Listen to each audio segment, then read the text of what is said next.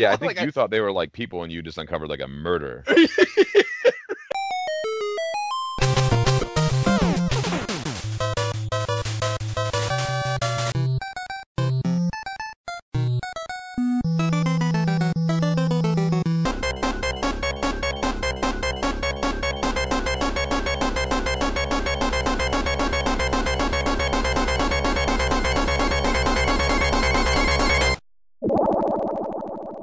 This is the Imperial Scrolls of Honor podcast. I am Josh Folan. And I am Jeff Burns. And we are going to be bullshitting about the formative years of console gaming as we revisit the periodicals that covered it again. Today is a game episode. We're talking Friday the 13th on the NES today. And as an emulation disclosure, we both emulated the game on Nestopia on a PC. Before we get into what we're playing, please stop, rate, and review this baby if you could, please. That would help us a great deal. And Jab, what are you playing? I am currently playing nothing. There's two games coming up. I don't know if I mentioned this in a past podcast, but there's two games coming up at the end of October that I know I'm going to spend a lot of time with. And that's hilarious that you like clearing the mechanism. Yeah, well, one of them is Outer Worlds, The Outer Worlds, which is Bethesda release RPG, and I think it's from what the fuck is this? It's the team that worked on Pillars of Eternity, which I have and have not played yet, or haven't really gotten into yet. And the team that worked medieval fantasy. Yes, I think. I don't actually know what else to say about it because I didn't. It's like isometric, like Diablo view. Ooh. But like you create characters and there's races and classes and spells and it's an RPG. You know, like it's apparently legit as hell. I just haven't gotten into it yet. But they how old is that? It's like 2 years old, I think. It could be had. I'll put it that way for if that's what you're getting at. Yeah, that is what I'm getting at. I think I paid like I don't know, probably $20 for it or something. It's well regarded. It's Pillars of Eternity. Yeah, and the game I'll be playing is called The Outer Worlds. And it's also from the team that worked on Fallout New Vegas, which was my favorite Fallout. Is it first person like that, or? Yeah, it's being called like the spiritual successor to New Vegas. I think honestly, this team just got fed up with what Fallout 4 did, and was like, "Fuck it, we're gonna do our own then." And it's like Fallout, but in space, corporate dystopia. Oh, Jesus Christ! Yeah. I know, I can't wait. And I think it's a short. Campaign. I think it's only like 40 hours or something. That's what my buddy Alex tells me at least. But so you can play it multiple times. So I see myself doing that, and I'm just kind of getting ready for that. Doing other shit like playing bass and reading and history stuff. And that hits like on Halloween or something? That one is, I think, October 25th. So right after my birthday, which is exciting. That is exciting. And then at the end of the month, I think it's actually kind of hard to find a date on this because I don't know, maybe there's being dicks about it, but the date that I have is October 31st is the new Subnautica will be released. And I know from the last time that is a lot on your plate. I can see where you're coming from there. Yeah, I've in it now. So yeah, I don't think I played any video games except for this little foray into Friday the 13th.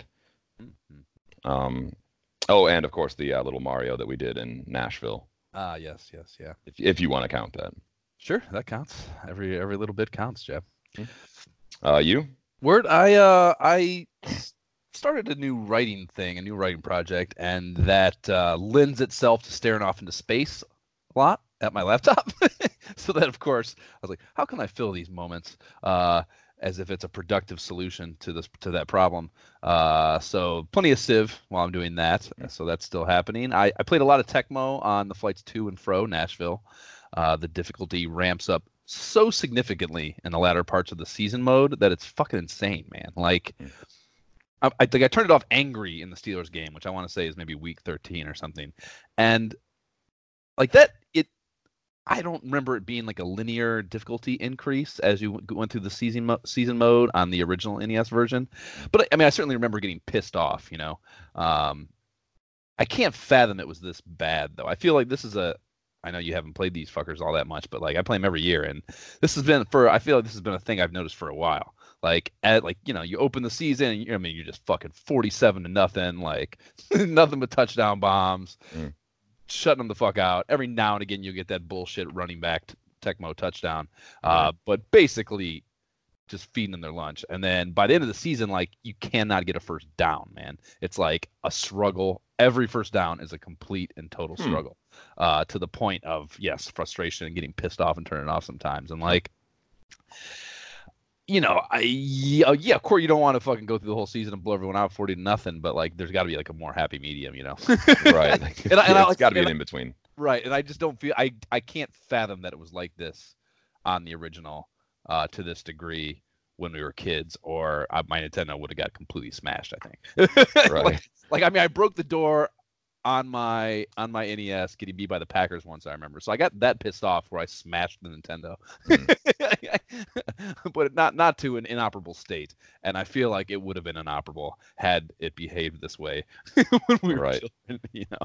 Yeah. What is there like a cheat fucking uh bar that they just turned up or something? Like, Well, the player because you're performance. playing the new ones, right? Yeah, Yeah. yeah, it's the With the current players. correct. Yeah, and like it's the whole funk, the way the game operates and how the players behave/perform is just a derivative of those numeric numbers and their statistics that fluctuate a little bit with their condition. But maybe I'm not checking the opponents every week. That would be an interesting little study, I suppose. Perhaps they are all more on the side of excellent as you get further into the season, and that's the Yeah. way. But I feel like it's going further than that. Like, it's team wide. Like you just cannot fucking run. Unless There's the entire team is excellent, then something's going on. right, but even if the entire team is excellent, like that's fucking weird too. Well, yeah, exactly. That would be weird, but like at least it would have some sort of like, okay, I guess I get it now, but like I Right. guarantee you that's not happening and they're just cheating. Yeah. So that's Which is interesting. like we said, that's like kind of a bummer about that game is like I know it's a video game, but like Jesus Christ, man, like let me play. Yeah, I don't know. I mean, like I said, it's another perfect example of just the gamer is never happy because it Right. wouldn't be any fun to beat everyone 53 to fucking 4 either. Especially giving up those two safeties in that weird scoring scenario that I just mentioned. Yeah. Right. So, yeah, I played a little bit of that, and then probably the big thing I did is the other night, or actually it was a couple sessions, but the end of it happened a couple nights ago. I got back into Zelda 2 on the Switch online thing, and I was at the Fifth Palace, which I don't know if you remember at all what the Fifth Palace was. It's the green one, and I was at the boss basically, and the boss in that is Guma. It's like this big, kind of, I don't know, golem looking dude. Maybe he's got a spiked helmet and a morning star. And I was stuck there, kind of like in a little bit of a like on my last life, not fully fleshed out with magic and health points. And like last time whenever the hell I was playing it last, I couldn't fucking beat that dude. And like I fired it up and like immediately figured it out. It's fucking Nintendo's so weird in that regard. How just like literally walking away from it from a few minutes can sometimes just completely change your Right. ability to perform, and it is because it's just little real like we've talked about boss battles should be. They are real-time strategy problems, Mm. and yeah, I immediately figured it out, so that like got me rolling again, like and playing the game. So yeah, that's the Fifth Palace. There's only one after that, then the Great Palace as it's called. So it's pretty close to the end anyway, so I beat him. I got the spell, which is such an interesting little thing to have in a game, the spell. What the fuck does it do? The spell is basically it reveals a very important. Basically, it reveals the thing where the magic key is, which is in one of the villages. So you like got to get the spell from the fucking town dude, and then that allows you to get the magic key, which is absolutely integral for the Sixth Palace because the Sixth Palace does not have enough keys in it. Normally, you cannot get Right. Sixth Palace without the magic key because there's just not enough keys available. Mm. So you have to get that to even get anywhere in the Sixth Palace, basically. So I did that. I actually maxed out my levels, which is the first time in my life I've ever done that. There's like I found a good grinding spot by the last hidden town that you could go to, which is a bunch of those lizard fuckers. Mm. With the Oh yeah, yeah. They're like Sal- kind of quick. Not lizards. Lizards are the ones with the axes that we've talked about. They're like the salamanders, they're like the next version. But they're not the hardest enemy in the game, but they're the hardest enemy you're gonna find in as like a common enemy out in the world. And yeah, Mm. like these salamanders with these spears, and they got a shield, and they kind of attack straight out in front of them, and they do as most of the tougher enemies do, the high or low attack. You know, you I kind was of gonna say, I think I can kind of picture this now. Yeah. right. So I found a grind spot for those by the last hidden town where you got to chop down the forest to find the town. It's the town that's a ghost town. All the people have moved to get away from what is a cursed town, and they've like hidden themselves in this forest, Mm. which is a really cool little game design choice / idea. Yeah. So whatever. So yeah, I grinded, got level 8 on all my fucking things, which was amazing. Attack level 8 is incredible. But did that, headed into the sixth palace, which is you got to blow the whistle to make it appear in the little three-eyed rock thing in the desert. Remember that? I don't know that I ever got even to the fifth palace. Oh man. Yeah, so yeah, like there's like the desert, like in the southeastern part of the world, I guess. There's 3 rocks. You got to blow the flute when you're standing in the like middle of all 3 of them, and then That part sounds familiar. Yeah. yeah, the sixth. I'm sure you've gotten the instruction from the townspeople that have told you to do that. Right. But yeah, so the sixth palace appears. You go in there, and that palace is a motherfucker. But went in there, got the cross, headed back out to the ghost town because the cross reveals in that ghost town that's to the left of the sixth palace is it's like filled with, you can't see them. They're invisible without the cross. It's all those fucking eyes that fly around, you know. Oh, in the town. Yep, and you can't even see them without the cross. So like you just get, and they take a shit ton of life when they hit you too. Right. Is this get, the only place that happens? yes, I believe So then so. I must have been there. Yeah. Okay. Right. Yeah. So you go in there, and that's where the thunder spell is. And I don't know. I feel like I tried to win in there and try to get the thunder spell before I had the cross. So I don't know if the guy won't talk to you yet, or maybe I wasn't high enough level, whatever it was. But I got the thunder spell for the first time in my life, and that was fucking cool too. I'd never done that.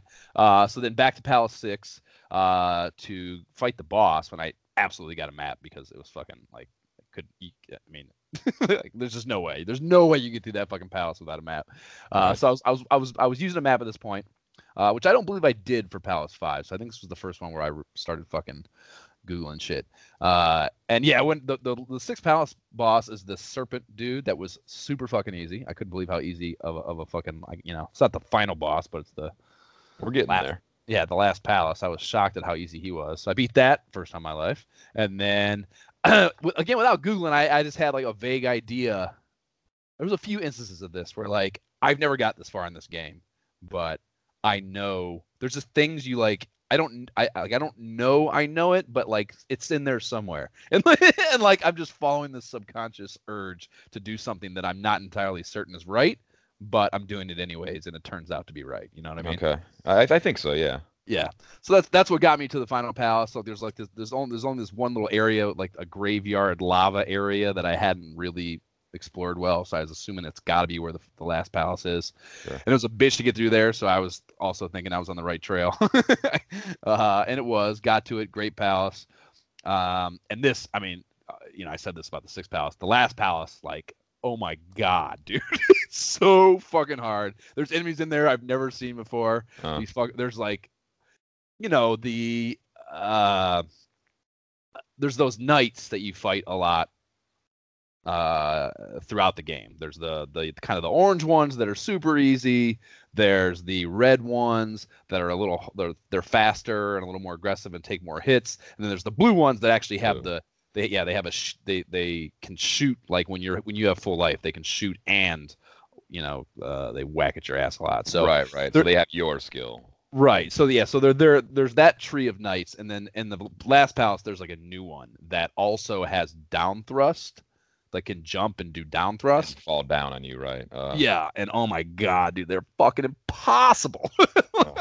So like, trying to like, that's like, honestly, using the map to avoid those as much as possible is probably even more important than just getting through a very tough to navigate and huge fucking palace.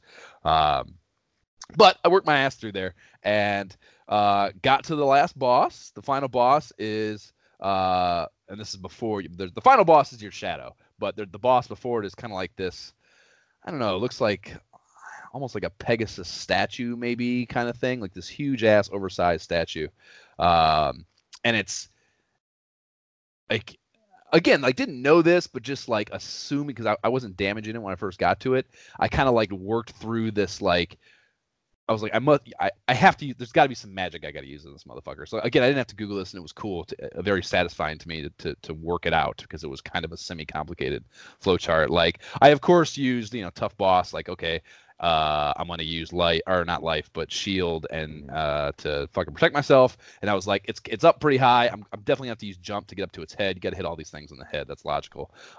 So like jump and shield to even start the fucking thing, and then I was like couldn't damage it. So I was just trying shit. I tried the spell to see if that would do anything. No. I tried thunder lastly, and like thunder didn't, I don't think it, it didn't damage it because you have a life bar, but it changed its color from red to blue, I believe. And then it would start taking damage. So you got to use thunder, which is like, half your fucking magic bar, if not more, just to get it vulnerable, Right. And then once it was then that you fought way, like a regular boss. kind of, yeah. But you also, got to use fire on your to get a more and like you don't got to hit the fireballs don't work. It's dumb. You got to use fire as a spell just to upgrade your weapon, your sword. But I didn't feel like the fireballs were actually hurting them. I still had to get them with the sword, even though it was shooting fireballs. Like the fireballs were irrelevant. Just needed the upgraded fucking whatever attack spell. So yes, it required basically 4 spells to really fucking battle him, which was quite the figuring that out was real time too. It's not like other than the change of color when you use thunder, like there's no visible discerning that I was on the right path until I got all 4 right. You know what I mean? Yeah, that's fucking crazy. I guess for that game, it's actually not that crazy. Yeah, no, nothing surprised me with this fucking game for sure. So yeah, so it was interesting. Once they did that, it was still tough too. It was not easy even after that discovery, and like I was safe scumming my ass off in that palace. So like I started safe scumming in the lava thing to the palace actually because like I said, it was fucking impossible. But yeah, even safe scumming like and going into the battle with all that knowledge and fully fucking full magic, full health, still was not at all a turnkey situation. So appropriate channel on the final or challenge on the final boss. And then after that, you get the fucking shadow thing. And it is just like I said, a weird instance of Nintendo muscle memory you didn't ever know that you had programmed into you. You know what I mean? Like I went into that battle and like it's it happens. There's no break. You like go out of that final boss and I was like amped and like probably breathing hard. Once that happened, and then it just drops you right into the next battle against yourself, and I'm like, fuck, like I have no idea how to deal with this. Or that's not the right word. I don't want to fucking die and then have to. There's not even time to save state. You know what I mean? Like it's like right. No. So I'm like, fuck, I don't want to fuck this up. And like, but I just like somehow knew. I mean, I mentioned we fought this fucker with Game Genie when we were little. I remember trying, but I even think with that I didn't beat him, so I didn't know this yet. But I somewhere along the line in the last I don't know 25 years or 30 years have picked up the knowledge somewhere subconsciously where I did it was instinctual, dude. I just like immediately went to the left corner, knelt down, and started spamming. And like that is the key to beating. Like if you wanna cheese it, you can do. That's how you do it. Oh, okay, gotcha. You know what I mean? Like you can also fight him normally, and like I'm sure it's hard as fuck because he's mirroring you. But if you just go into that corner, you can spam his ass to death, and that's what I did. And he died and beat the game, and it was fucking. I think it's the thing. Beat Metroid. That was a motherfucker. I think that so far in our little timeline here has been the most satisfying game. And I can't recommend enough to take a whack at it. Definitely do it on an emulator. Don't try to do it on a cart. You'll never get there. You'll never do it, right. It's fucking that game was just man. It was always I always say this, but it's that I can't. It's how can it be anything but true? Like I was so limited by my age for that game. There was no way that I was ever going to manage to get anywhere substantial in that game without serious help. Man, I mean, like honestly, I think anyone who's ever said they beat that fucker is lying, and right. like that's what I'm getting at. Like, who fucking just beat that? Because the end thing, it's just like the Death Mountain thing. Like the Death Mountain thing, and this is so much earlier in the game. This is like between the second, I think maybe between the second and third palaces. Early as fuck either way. First half of the game for sure. Getting through Death Mountain is about a war of attrition where you're using all 3 of your lives to get through there. You know what I mean? Like you're usually getting that fucking hammer on your last life, almost out of life. The fucking guy, as you're holding the hammer up in the air, the fucking the lizard fucker who throws the axes that has been chasing your ass, you just jumped over because you're not even gonna try to beat that guy. is just pelting you with fucking axes as you're holding the hammer up, and you probably die before you even get out of that room going back. But you have the hammer now, and that's okay, and you can go on to your life. You don't have to go through that again.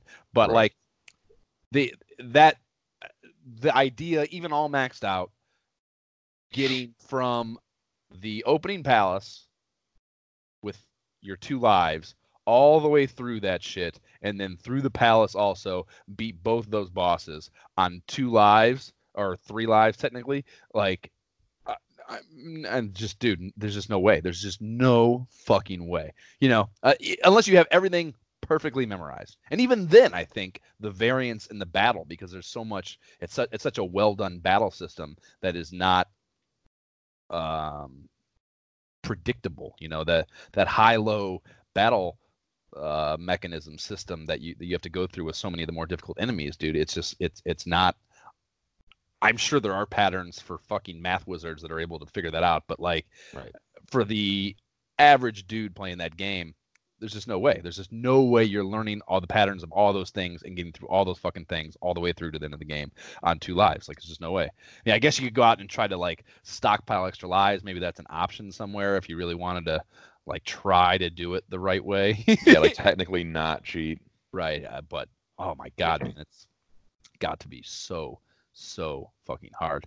If the internet's taught me anything, someone's done it. Yeah, for sure. But at the same time, like, it's something I've always talked about. You know, I always say it, and I'm not trying to be a dick or anything, but like, I got other shit to do, man. Like, I guess I just don't like video games as much. I'm not gonna spend 90 but that's years not yet. It's not memorizing exactly how the shit goes. That's the thing. Yeah, it's not. That's not fun, man. That's just not. It's not. That's my thing. Is like, how is that fun? Yeah, it's not fun. There's a second quest, apparently. Oh, just like the first. Yeah, I had no fucking idea. Did you get into it?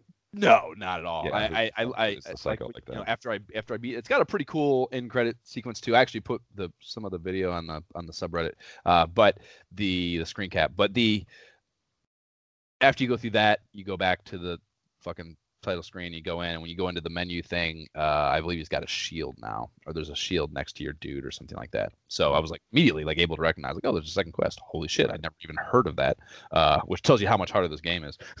Right. That's not even like a conversation piece talking about the second quest. So I googled it to see, like, what the fuck's this about? Assuming it's probably the same, but it's not at all the same.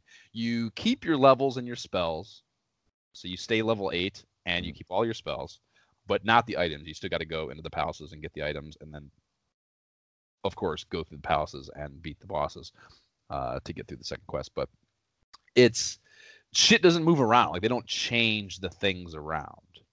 The first quest of the second quest and the first Zelda, all the the palaces are different palaces. They're in the same places. Or no, actually, that's not even true. Some of the palaces some of the like obvious palaces are still palaces, but they're not the same palaces. But yes, there's also palaces are in different fucking places now, and all the items are in different places, including the ones in the palaces are in different places, of course, but also the hidden fucking jewel bushes that you burn and shit. All that shit's been moved in the second quest. Not the case in Zelda 1. Everything is in the same fucking place still. So. Yeah, I mean, what kind of unstable fucking human being even takes that on, like they're out there. Yeah, it's not even. There's not even. You're playing the exact same game. I assume shit's harder, but it's gotta be something, right? Yeah, it didn't say that. Yeah, I don't know. It seemed like a very watered down implementation of the same idea, Right. Maybe I'll Google a playthrough of that second thing. Fuck, I should probably Google a playthrough of the first one. Right. Yeah. Right. So that was super satisfying. But that is what I'm playing now. Let's talk about playing Friday the 13th.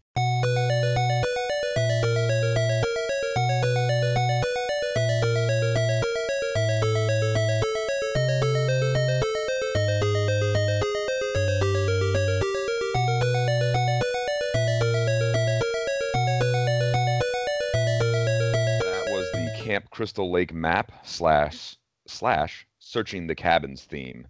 Uh, Shortest song track title in NES history. yeah, and not confusing at all either. Anyways, yeah, this is the overview that we're doing of this game. So, how do we start on this? Right. So the synopsis of Friday the 13th is it's a pretty typical summer at Crystal Lake. There's a group of happy children staying in the camp. You and your 6 camp counselor friends are watching over the kids while enjoying the lake and the wilderness. The days are bright and sunny. The nights are cool and clear. And Jason is on a rampage. Which I like. That's good. Yeah, it's a bit of world building there. Yeah. Yeah, that's one of the better ones to date for sure. There was some time put into that. That was not just some scribble on a pizza box flap. They probably just read a brochure from an actual camp and then Jason's coming. Jason's on a rampage, right? Which is not, whatever. Not a bad idea. That's what I would do. Nothing wrong with fucking doing good research as a writer. Nope. This is of course based on the films by the same name, or the film series that started with the same name, and it's one of the most iconic. It probably is the most iconic horror film property in film history, human film history. I guess there's alternate places out there that could have. Sure. You don't know anything about alien movies. Yeah, they're fucking wild. Yeah. But as far as human film history goes, this is probably the most iconic one, and that is interesting. When's the last time you watched a Friday the 13th movie, dude? Fuck, dude, it might have been like while I had this game as a child. Like, I don't know. Oh, no, that's not true. That's not true, actually. I went to a theater showing of Jason X when it came out with my buddies Tim and Bethany, who are now married with a child. When did that come out? Like 2000 or maybe 2001 or some shit like that. I don't know. It was a long fucking time ago. But the point is, I guess it's not as long as the original movies. But yeah, they're married and they have a kid now. So I third wheeled their date. Nice. Yeah, I like to think that their whole family exists because of me and Jason X. Yeah, that's all very hot. Those are hot thoughts. Have you? I mean, were you like a Jason Friday 13th? I was definitely into horror as a kid. I watched a bunch of these over the years.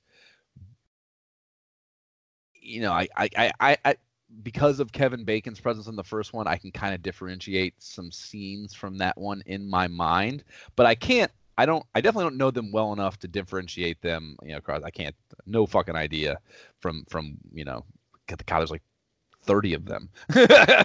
Yeah, there's like, a fucking there's million. like the numbered series that's definitely in the teens, but there's also like all these spin-offs. Jason Takes Manhattan, Jason versus Freddy, Jason in fucking space, like X. Jason X. They done the I remember watching the remake one with Aaron. Freddy versus Jason also. No. Well, yeah, there's a Freddy versus Jason, but no, they made a reboot of the original. I remember Aaron Wu's in it, that Asian dude that makes it stand out in my head because it's all fucking white kids and a token black guy in the early ones. So, so the fucking I remember that one with a little bit of specificity, but that's only probably like 10 years old now because again can't keep track of shit like this. Right.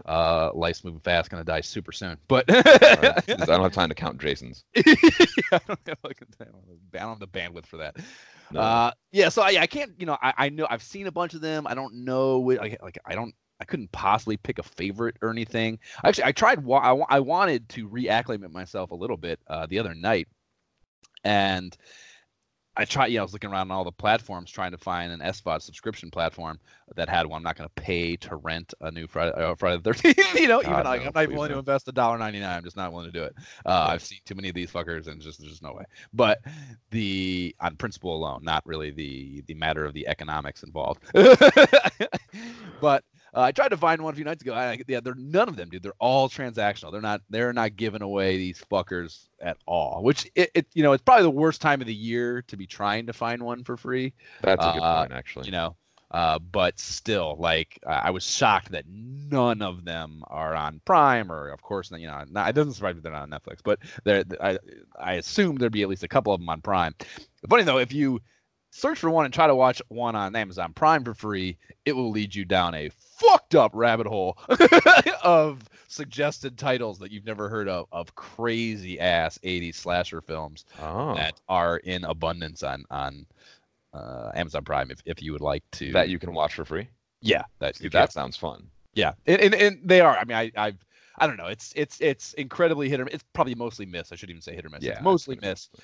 You're gonna turn them on and you're like, Uh, it's just astounding how much they're ripping off the Friday the 13th idea, which is not shocking. The 80s is no. full of shit like this, but every movie in the 80s to some degree or another is almost like this. But they're just a slight rip off of another movie. But it's really bad with these fucking camp horror ones. And yeah, I don't know. It bummed me out a little bit because I did want at least the first one. I'm even that one. I can't, like I said, I can't pick out much other than like I can picture the Kevin Bacon death.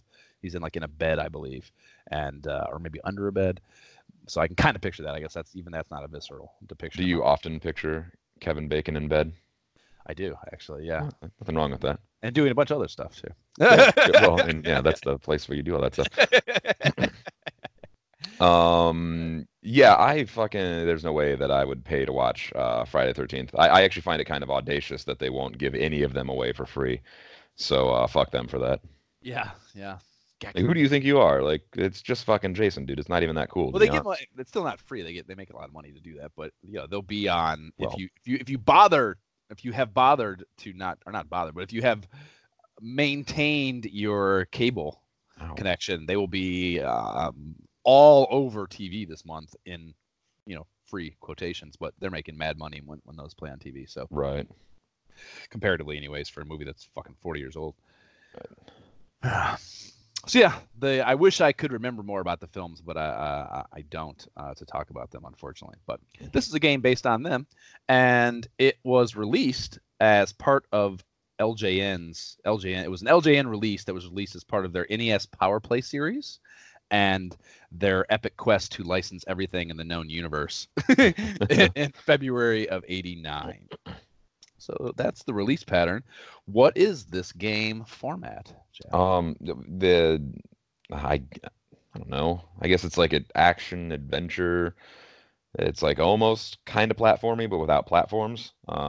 It's just a side-scrolling, uh, fucking zombies come at you from the side of the screen, and you fucking take them out with weapons, and you can jump over them. And You know what it is, Jab? It's the first survival horror game. is it the first one?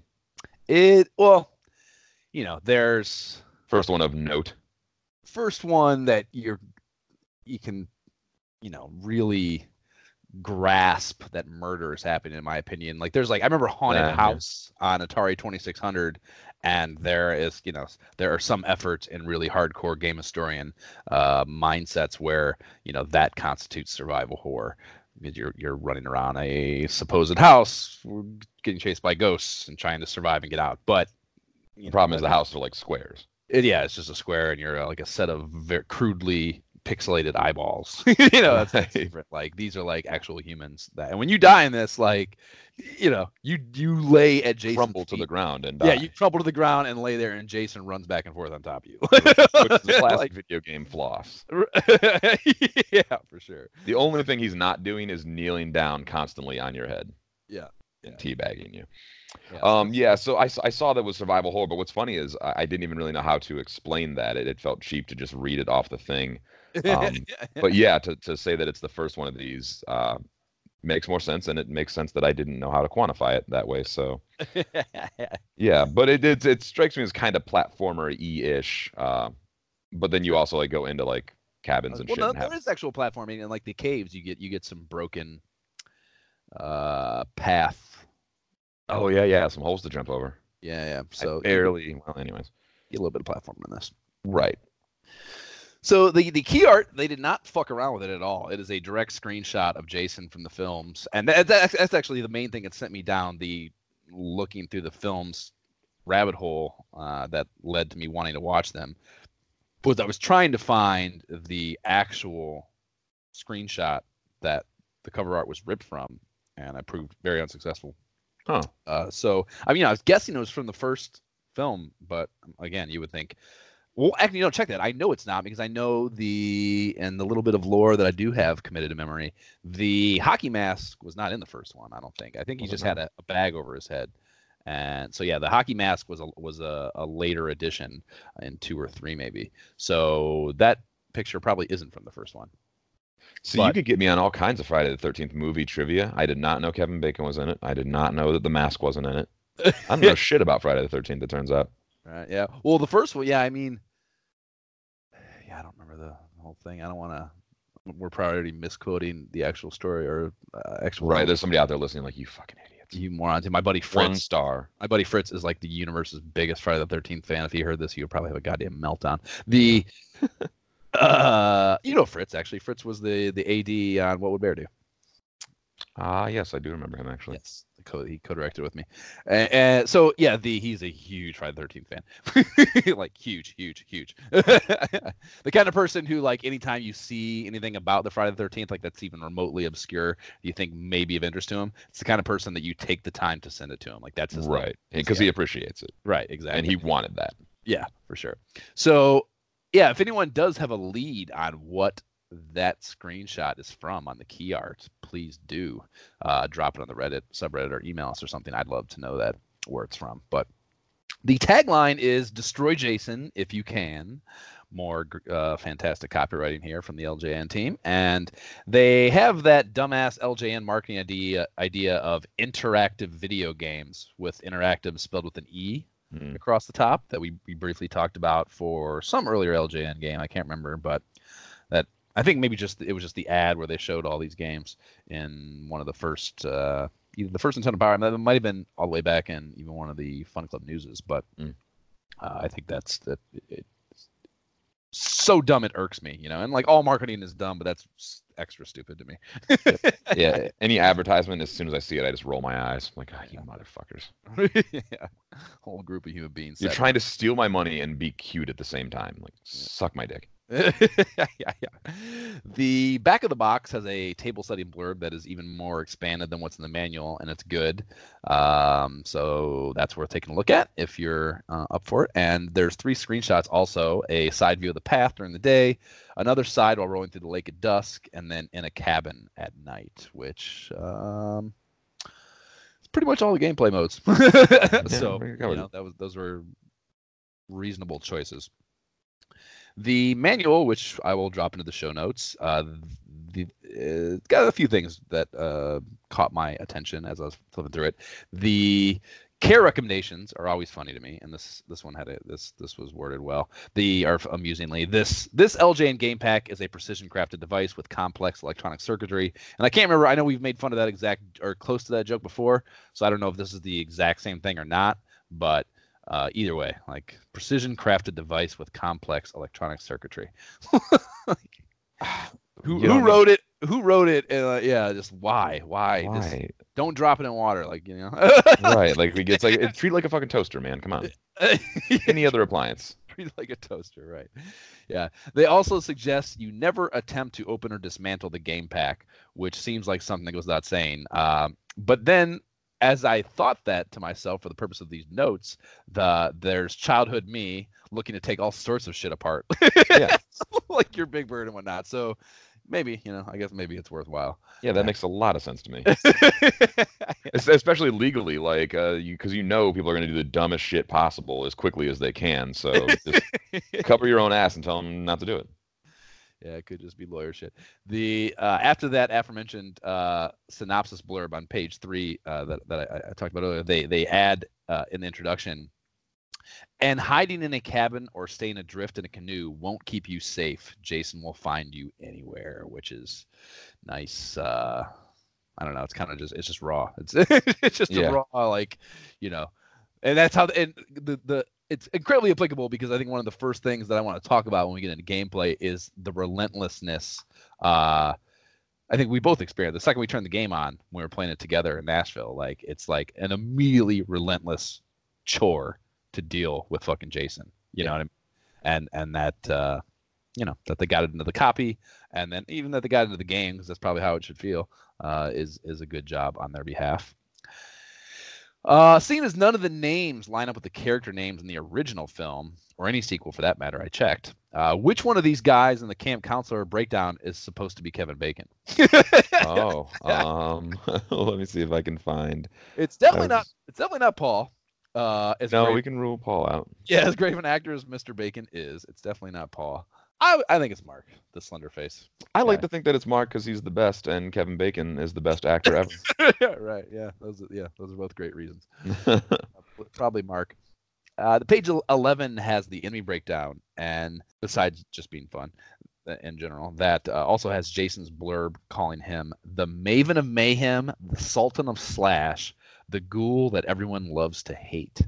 And are these like I've never Maven of Mayhem and the Sultan of Slash? I've never heard those. Are those like things that they just made up for this instruction booklet, or are those nicknames that exist somewhere in the Friday the 13th lore? I would love to know that too. Right.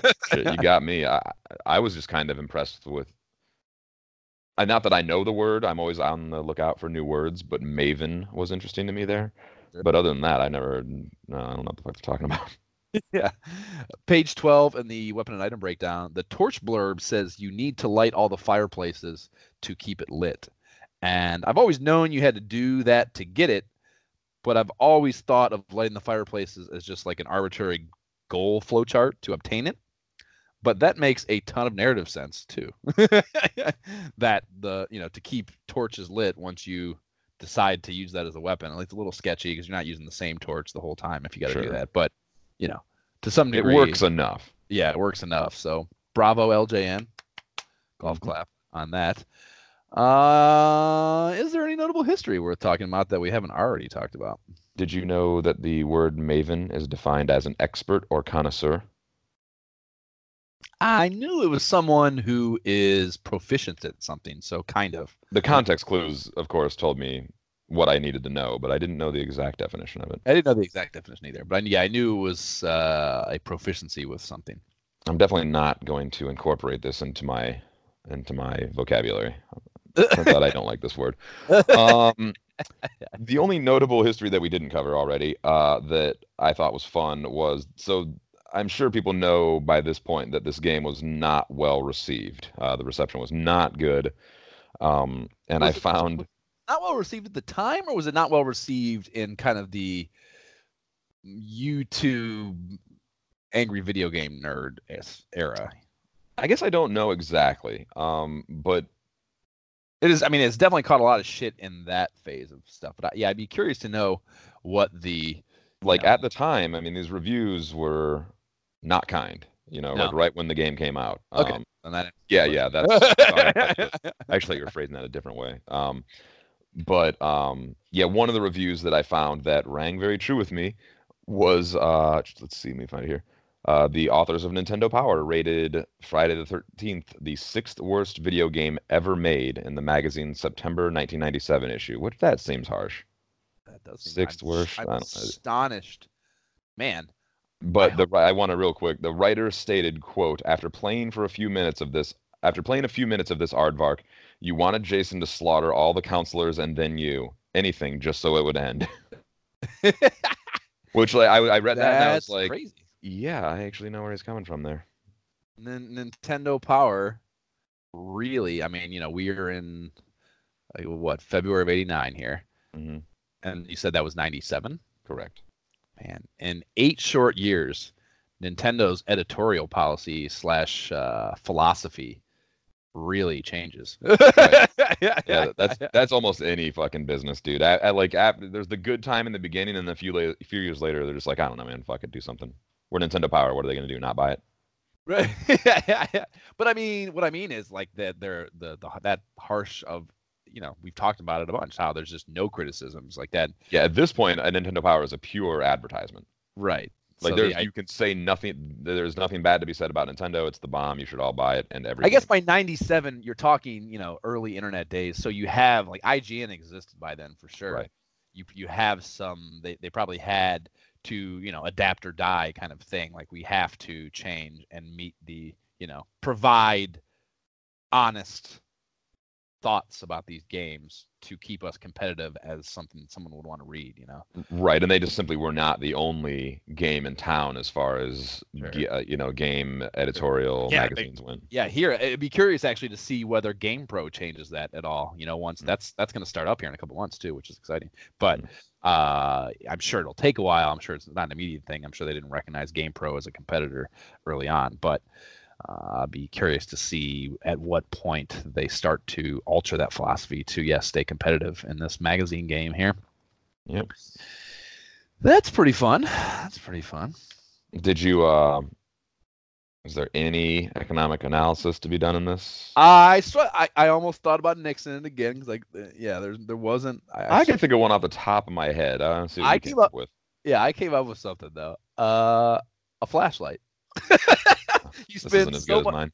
You spend so much time in this game wandering around a campground with a deranged killer on the loose all day and night, Mm. lighting fireplaces. Uh, so how much would it have cost just to go to the nearest store, wherever the fuck it's at? This shit was probably in New Jersey, would be my guess. Mm. And a fucking gas station couldn't have been too far away. Right, it's got to be around somewhere. However, you got to get there. How much would it cost to buy a fucking flashlight in 1989? Mm. And the first thing I found when trying to look up historical flashlight costs was a history of the flashlight piece on the Energizer website. The link to that will, of course, be in the show notes. And there were some fun facts that came out of that little extravaganza. That doesn't 18, surprise me at all. yeah, 1898 was when the first ever-ready flashlight was produced after company founder Conrad Hubert filed the patent from their NYC office, Everready, which I'm pretty sure I have an Everready flashlight over in my junk drawer right now. Oh, nice. So they have hung in there. That's some staying power. Yeah, as a company. 1986 was the release year of, and this this is a perfect example of just the power nostalgia has, I guess. In 1986 was the release year of those little keychain squeeze lights. I remember Okay. being everywhere when I was a kid. Do you remember these, dude? They're Oh yeah, little, I can picture it very clearly in my mind yeah, right they now. look kind of like a lighter, And they're plastic. like squishy.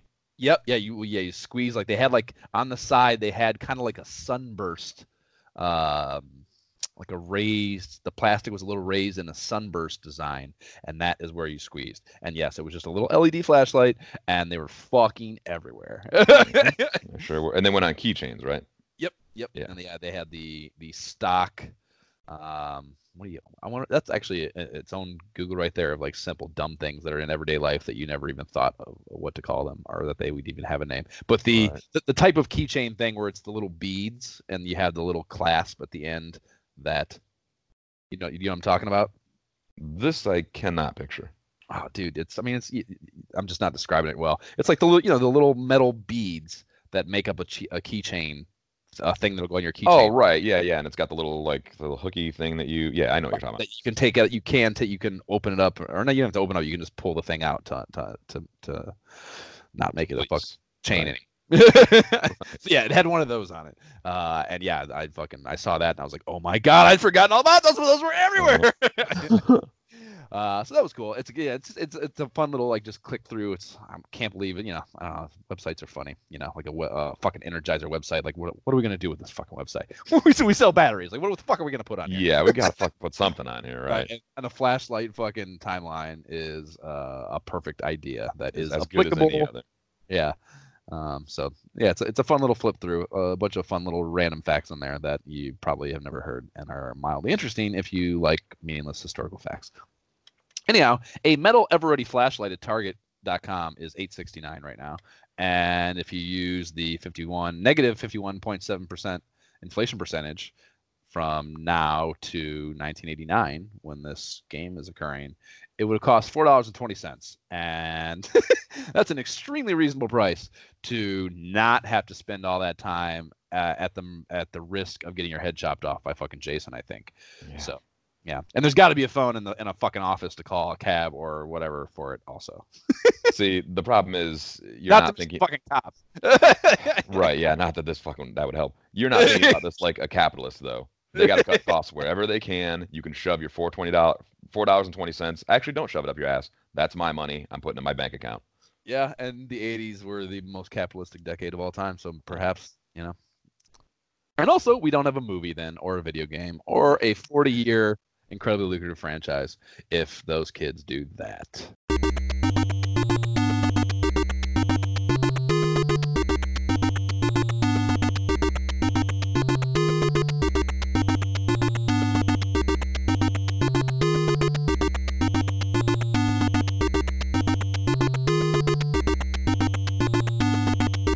That is the stage theme, getting us into the playthrough of Friday the 13th. And we actually, I'm pretty sure, I assume before you got into the one-player side of things, but it was definitely for me, we got to play this game together a little bit down in Nashville after the game. Oh, by the way, fuck Taylor Lewan and go Bills. Football's fucking stupid, dude. It's a bunch of millionaires playing a child's game for billionaires. So all these people need to be taxed much, much more. Yeah. You know, it's ironic. The ones playing for the Dolphins who are doing the worst job are the ones who don't get taxed. What do you mean? They don't. There's no income tax in Florida. That's why. That's right. Yeah. All the wrestlers fucking base themselves out of there and shit because there's no income tax. Right. And Texas is the same way. Is it? Yeah, they don't have a state income tax and a state tax, and everybody touts that as like, oh wow, like, you know, we don't even do this. I'm like, yeah, that just means you get more money from the federal government. Like, you need to raise your own fucking money. Or no, it doesn't mean they get more money from the federal government. It means that they tax other shit. I promise you, they get more money from the federal government. And they fucking come up with this money from nowhere. They just tax other shit. That's how. I mean, you know, it's like, yeah, they just tax other shit. The gas tax and fucking. Texas. And that's another thing. You're not getting away with. I mean, to a degree. Anyways, this isn't a fucking economic. Well, it depends. You can, you know, if you choose the state that most serves your lifestyle, if you're going to go that far with it, to, you know, pick apart, make life decisions like that based on the taxation situation, you ideally would find the one and choose the one that has the least impact on your preferred everyday life. You know what I mean? Yeah, that's a super heady economic discussion that we shouldn't have here. And so yeah, we got to play it as a two-player, to passing the controller a little bit down in Nashville, and primarily because we were too tuckered out from drinking the night before and getting up early for the game. So we went back to the Airbnb and did basically nothing the second night we were there, which is super cool and fun of us. But we did play this a little, and I'm still getting the fucking. I wanted to record that shit with our audio, which I thought I was doing, and because like this laptop is a gamer laptop that I have, and it has this entire, like, I'm sure it's just a program, but it feels like it's built into the fucking OS. This game recording / broadcasting ability application, and like because I've recorded a lot of those boss like the Gunsmoke one, the Metroid one. Like, I didn't mean to record myself, my own audio on those. I was just recording the game, and I would find in the edit that I did record the fucking audio of me yelling shit in the background of I was playing, which is cool, and I'm glad I got it in that situation. But I didn't turn that on voluntarily, so I thought, like, you know, I guess I need to fucking explore that more so I don't fuck it up again. But we did not get the audio of us talking about it, which I think is a bummer because I think we said some fun stuff and would have been cool. But anyways, the play video of us playing it together for the first time in however fucking long is up on the YouTube playlist, Game Research playlist. But yeah, so we got to fuck around a little bit of this, and I think first and foremost, like we already mentioned very briefly, you start the game and Jason's attacks on both the counselors and the kids are just incessant immediately. I was picturing having some time to like get my feet under me and like figure out exactly like how this game worked, and like, yeah, I definitely don't remember it like being like, it's the second we dropped on that dude path. It's immediate. Jason's attack right now. Yeah, he's attacking, I think, a counselor first, and yeah, dude, that was I did not remember that being that bad that immediately. Yeah, so let's see. I mean, you know, it makes sense, I guess. You're fucking, you know, this, like we already said, like the idea of this is survival horror, and the thing is like you are trying to survive, and the reason that that's hard and game worthy is because that motherfucker is relentless. He's trying to kill you. Right, at all times. Yeah. This is not a part-time job for him. He's Yeah, very he's interested in this. Yeah, this is he's dropping fucking 70 hours a week, no problem on this. Which actually is not great for him, because if you need 70 hours a week to kill 15 children, I just think you can do better than that. Sure, especially with his level of experience. Yeah, he should be good at this. So yes, we quickly learned how to deal with him semi-proficiently in the cabins, which that was one of the things I remembered being on the more difficult side, the attack and defend mechanic in the cabins, which is where you more frequently, I would say, you do fight him on the path semi-often as well, but it's more frequent in the cabins. And after playing the game a bunch, I say infinitely preferable in the cabins, because you can learn. He has patterns, a handful of patterns at most, and learning those and dealing with them is easily the best way to keep your fucking life up and actually survive in this game. Right. Fighting path is infinitely more unpredictable and harder to avoid damage doing. I don't know. It's harder to avoid damage. I think it's fucking impossible, dude. Like we were playing this game. We also immediately found out that there were there were situations in this game where avoiding damage was simply impossible. Right. Yeah. And that as you can imagine can be a motherfucker. Yep. Yeah. What's wrong, bud? Come here. At first glance, there's a ton of that, and it seems like total fucking bullshit and unavoidable, like you said. And I don't think I ever got to a place where the path Jason attack seemed entirely devoid of that. But a lot of the things that we were bitching about the damage you take on the rowboats, like you can learn how to avoid that shit, and I eventually got better at it. Still not perfect, but you can avoid the crows if you're hauling ass and keeping a good pace, and you can do that.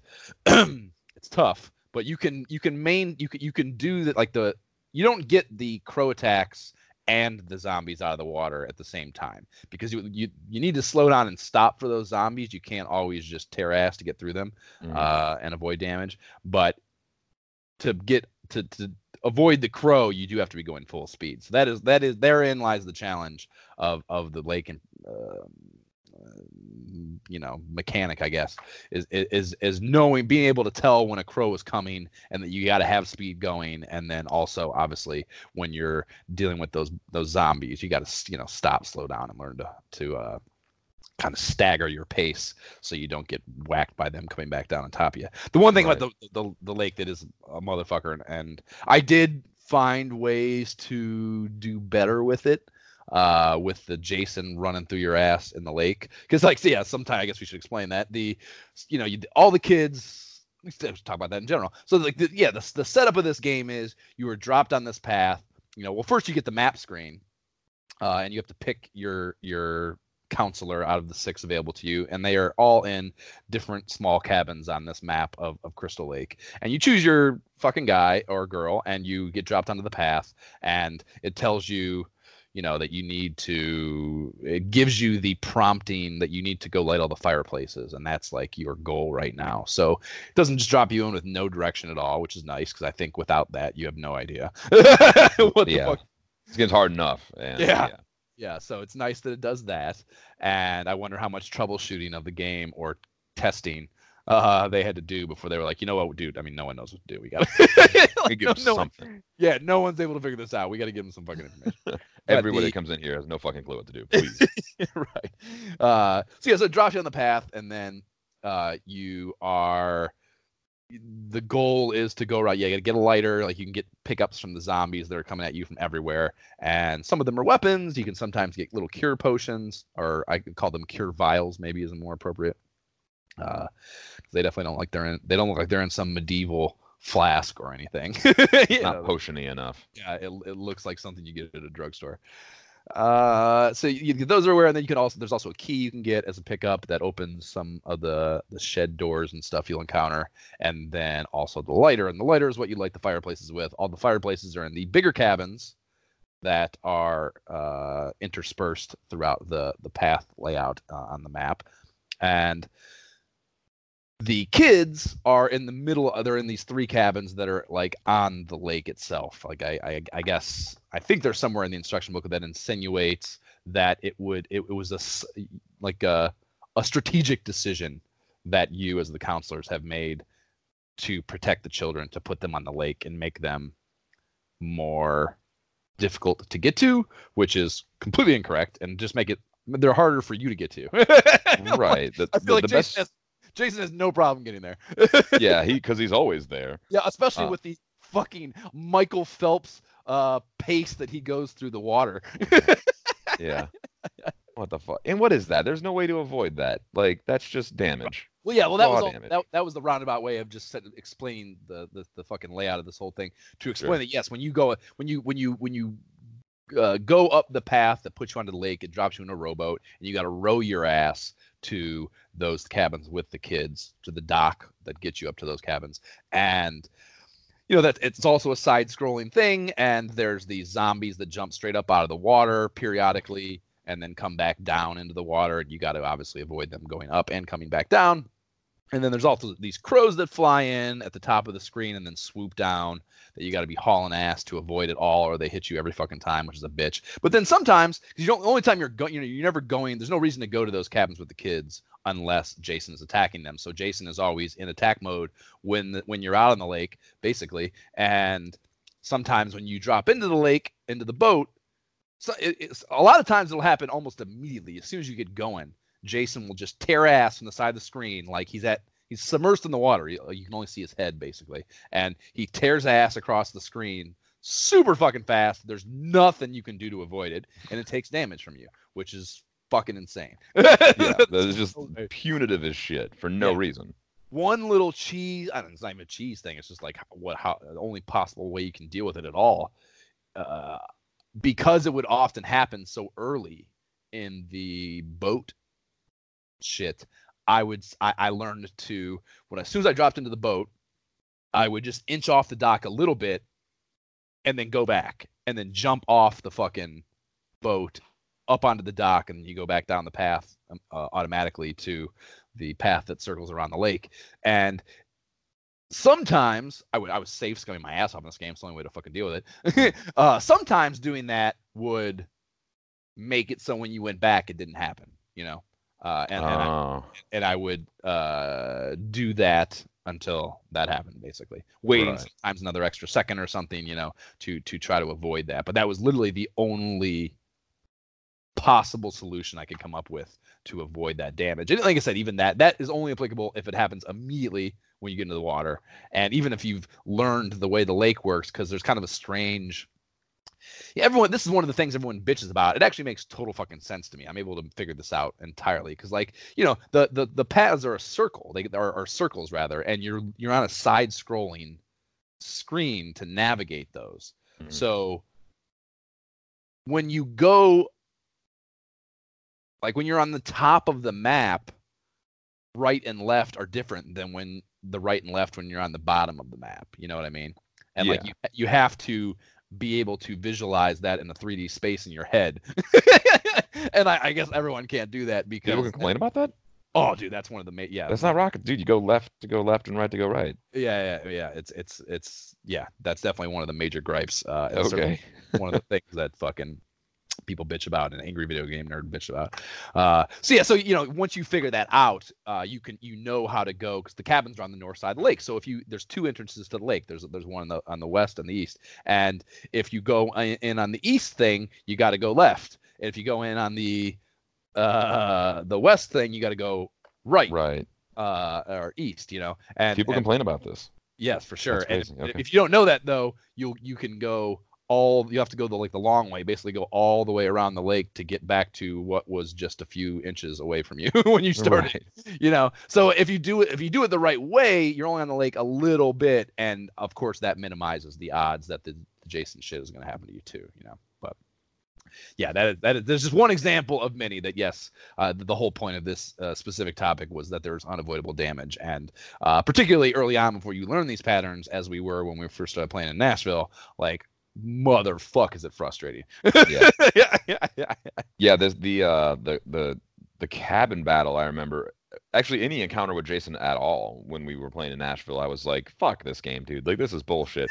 But we were pretty, because I remember when I was a kid, I think I would like try to dance around the cabin screen and like, you're trying to like avoid him, but you realize pretty You're playing quickly it like a logical way, like the way you exactly that is actually not how you should approach this. Yeah, exactly. It is 100% learning a timing based just button spamming solution to this problem set that the game is presenting you.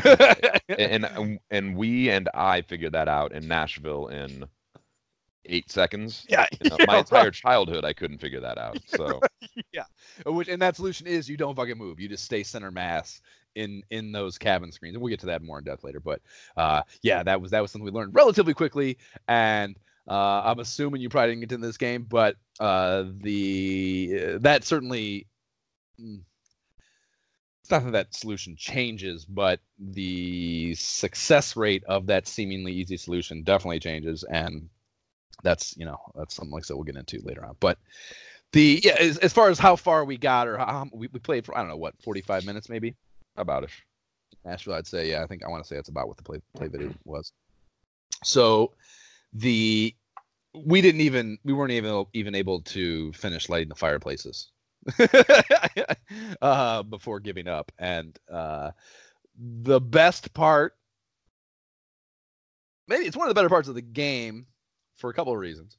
One, just because I think it's just one of the coolest and best game over screens in gaming history. Which is, it's just a black screen, white text. You and your friends are dead. Game over. That's it's fucking incredible. It's so good. But I forgot that one. I got a different one. I got the one when he whacks all the children. Did you ever encounter that one? Oh, no, I didn't know that was different. Oh, yeah, that's amazing. Yeah, and that's obviously a different way to die. So what does it say then? The way that I died, it's just black text, white screen, but it says Jason. I think it says something to the effect of Jason has wiped out all of the kids. Oh man, that's brutal. Wiped out. Like, Wiped. The rest, I don't know what it is. It could be children or kids or whatever, but it definitely wiped them out. Yeah, wiped out is certainly the important part of that passage. Right. That's great. That's you. Yeah, that's fucking, yeah. So fucking great job, LJN, having fun with that. Yeah, survival horror. The consequences should be scary. Yes, for sure. And the other reason that's the game over screen is great because it means you're done playing this fucking game. That's how I felt. Right. Yeah. So yeah, we got basically nowhere. I mean, this game, any of these games, you got to get your feet wet and fucking figure out how shit works. So it's not surprising that this, an LJN game in particular required that. And that's what we experienced in only 45 minutes of playing together on terribly hungover and tired personal. So bad. But we did that, and we played some head-to-head Marble Madness too after that, which the play video for that is also up in the YouTube mag research list. I believe I was the blue ball, Jab was the red marble. So that was actually infinitely more fun than Friday the 13th. But that was fun. That's a good game. Yeah, that and then I showed you, as you already mentioned, a little bit of Mario Maker 2 on Switch. So that was our little Nashville game sesh. And also summed up what we got a chance to fuck with as far as this game goes down there. So, yeah, just going in, playing as a one-player thing. The title screen for this, we saw it when we played two-player, but just as far as kind of like mentioned with the game over screen, like I think they did a really good job with this too. The title screen, it's again just black screen, a really good-looking hockey mask, center mass, and on a black card for a few beats, and then a knife flies in from off the screen and lands in the left eye hole. The screen flashes red, and they cut to the title treatment on in red font on black with push start button below it, which is again like much like the game over thing, like just not the game over screens are typically incredibly elaborate, but like super simple, straightforward, and like to the point, I think is very appropriate for this, as opposed to having some sort of, I don't know, crazy sequence, trying to explain story or something that could potentially have been the title screen. I think their choice here was really good. Yeah, just went straight with the shocking and sudden. Yeah, yeah, which is cool. So as I already mentioned, I'm assuming you did too. Save scum my ass off. Did you save scum? Did you save scum your ass off playing this game? I did, but eventually I just kind of gave up on it and fucking I stopped and just tried my best. Yeah, but I did save a lot. Yeah, I certainly did because there's just so much stuff that those the Jason appearances. We even mentioned that with the Jason appearances when you're in the path are totally random. There's no way to foresee them, other than you do learn that the enemies clear out a little bit. Yeah, the screen stops scrolling. Yep. Yeah. If So you're there's near the edge, the screen stops scrolling and the enemies kind of go away. right, but if you're near the edge to look to experience that part of it, you're too far because he always comes from the right side of the screen. Oh yeah, you're too fucking close already. Yeah, you're too fucking close, so you're fucked. So that as a tell is really of no benefit to you. The only thing that's useful is the enemies kind of fucking off a little bit because the zombies are constant too. So the second zombie stop coming, you're like, oh, something is different here. So that's a decent tell, but it's still a motherfucker. Even at that point, it's too late, and your ass is catching damage regardless. Right. The first thing you experience is, of course, we already mentioned the character select screen on the map. Who did you go with when you played? Mark, of course. Yeah, Mark as well. Most Kevin Bacon. Kevin Bacon, I mean, sorry, yeah. And then, you get that cut screen explaining that you use the torch to light the fireplaces, which is a fucking lie. Because you don't use the torch, you use the lighter, and you eventually get the torch as a result. Unless you consider a Zippo lighter a torch, which is an argument I suppose I would listen to. I'd listen, but you'd better make your argument quick. Without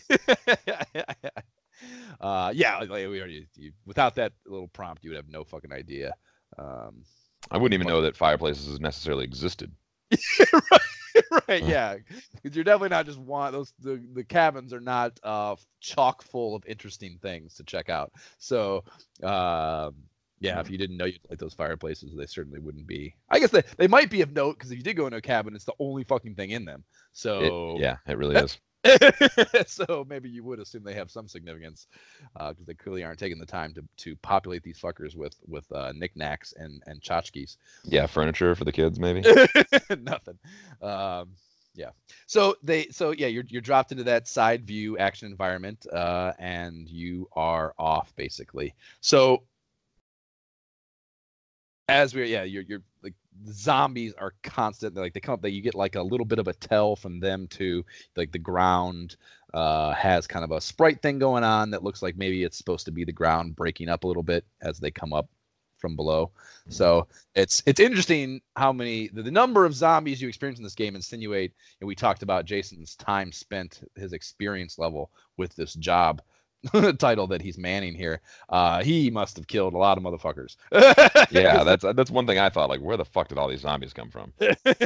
Yeah, there are a lot of them. Which is it's partly good because this is how you farm weapons, the cure vials, the lighter, et cetera, et cetera. But it's also partly fucking exhausting. It's constant. And the music is pretty catchy here. That's actually the one we played coming into this section, the stage theme. It's nice, which is thankful because it never fucking changes through the whole game. So it's great that it's not entirely grating. But of course, any song for the entire duration of a game is going to be a little bit of a bitch to deal with, So it's going to drive you some kind of crazy by the end. It would have been nice, and we'll get into the format of this game as we go here. But there are certainly stepping stones that definitely should have changed throughout the gameplay, and it does not. It's the same thing when you're on the path, day or night, throughout the whole fucking game. Which that's its own interesting thing too. That it goes to nighttime, and it still doesn't change. That seems extra logical choice to have had a music change of some kind for the path. But yeah, I don't know. Did they fucking run out of like memory space or something? Like there's LJN. only It's LJN. What's the minimum amount we can get this game out of this bullshit developer house that they pawned off these development jobs to? The answer is 4 musical pieces. So that's what they went with. Correct. So each, like I said, you pick your character, and you can change your characters throughout the game. So it's significant to say that each character has their own weaponry upgrade tree. I mean, it's the same weapons, but the actual, like their individual, where they're at individually on that upgrade tree is unique to each character, and it stays that way. So like if you pick up the knife is the most common found upgrade after these fucking rocks that you start with. So if you pick that up with Mark and then you switch over to Debbie, I believe is one of the women options available to you. If you switch over to her, she has the rocks, and whatever you pick up with her stays with her. When you go back to Mark, he still has the knife. You know what I mean? So that is notable to say, because one of the lighting those fireplaces is like the immediate flow chart of purpose, but even that is to get the torch, which is a weapon that you use to fight Jason with. Like everything is kind of about getting all the little paths you can take of gameplay are about getting a better weapon with which to fight Jason. So that's significant to say that it's not, you don't get the axe or the pitchfork, which are some of the more elevated weapons you can get, and get those for all the characters. So even more notable, if Mark dies with that axe, you lose the axe. Yeah. Which is Suck City. Even the torch, you can spend all that time lighting these fucking fireplaces, and even that's also unique too. If you light 4 fireplaces, I think, anyways, I'm pretty sure this is true. I hope it's not wrong, but I think if you light 4 fireplaces with Mark, and then go to another character, those 4 lit fireplaces do not carry over, I don't think. Yeah, I was wondering about this. Is a problem that I had actually. Was like, I think Mark was doing the lion's share of the work, and then for whatever reason, I think it was just like easier for me to do like another one or something. I started walking around the cabins and I found them to be unlit. Yep. And I was like, what the fuck? Yeah. Which, Like, why? part of it, it certainly doesn't make any fucking narrative sense, of course, but because they are, they all the counselors are in different cabins spread throughout the map. So if you didn't have to use the same guy to go around and do it, or the same character to go around and do them all, it would be, I mean, you would still have to go out with each character and get the lighter, which, actually, I shouldn't even say it. It's like those are everywhere. You get lighters constantly. I was gonna say it's not all that difficult. Yeah, every third zombie has one of those. So even getting to the next cabin from the character you switch to, you'd get a lighter with no problem. So that's not even a fucking a variable in this equation. But yeah, so if you could switch to each one, you could just go to the nearby cabin or two. There really wouldn't be any risk. You wouldn't have to deal with the shit on the paths. You certainly have to deal with Jason attacking you on the paths, which is a huge one of the hurdles or difficult things about this game. So there's some level of necessity to that, I suppose. But yeah, it still doesn't make any narrative sense, and it is extra frustrating. I mean, yeah, the way the way I think is the most logical to approach this game is you pick. If Mark is probably the best example, because he jumps the highest. I guess we should have said that too. So like, I think it's Mark, and then one of the girls also can jump the highest. And they also run the fastest. And that girl is Chrissy. Right. So yeah. So there's one guy, one girl, which is that's insane that they can do both. Like if you have. Well, their drawback, technically speaking, which ended up not mattering because you get stronger weapons, is that Mark and I believe also Chrissy throw very slowly. Oh. Okay. So like, especially when you're using the rocks, I think it's the same damage. Okay. But like the point is, like when you're throwing rocks, it's like throw, throw, throw. Whereas with somebody who throws fast, it's just throw, throw, throw. Okay.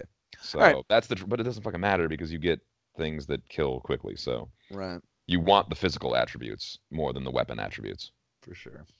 And yeah, I mean, if you can't jump as high as Mark does, and then if Chrissy's the woman who can do it, you have no hope on those, especially early on. I mean, once you get enough a powerful enough a weapon, you can get him to fuck off quick enough where it's not totally soul crushing to encounter him. But early on, you're gonna have to jump over him once to not get destroyed, because once he comes up on you and he's like he stays on you. He doesn't back up once he's fucking on top of you.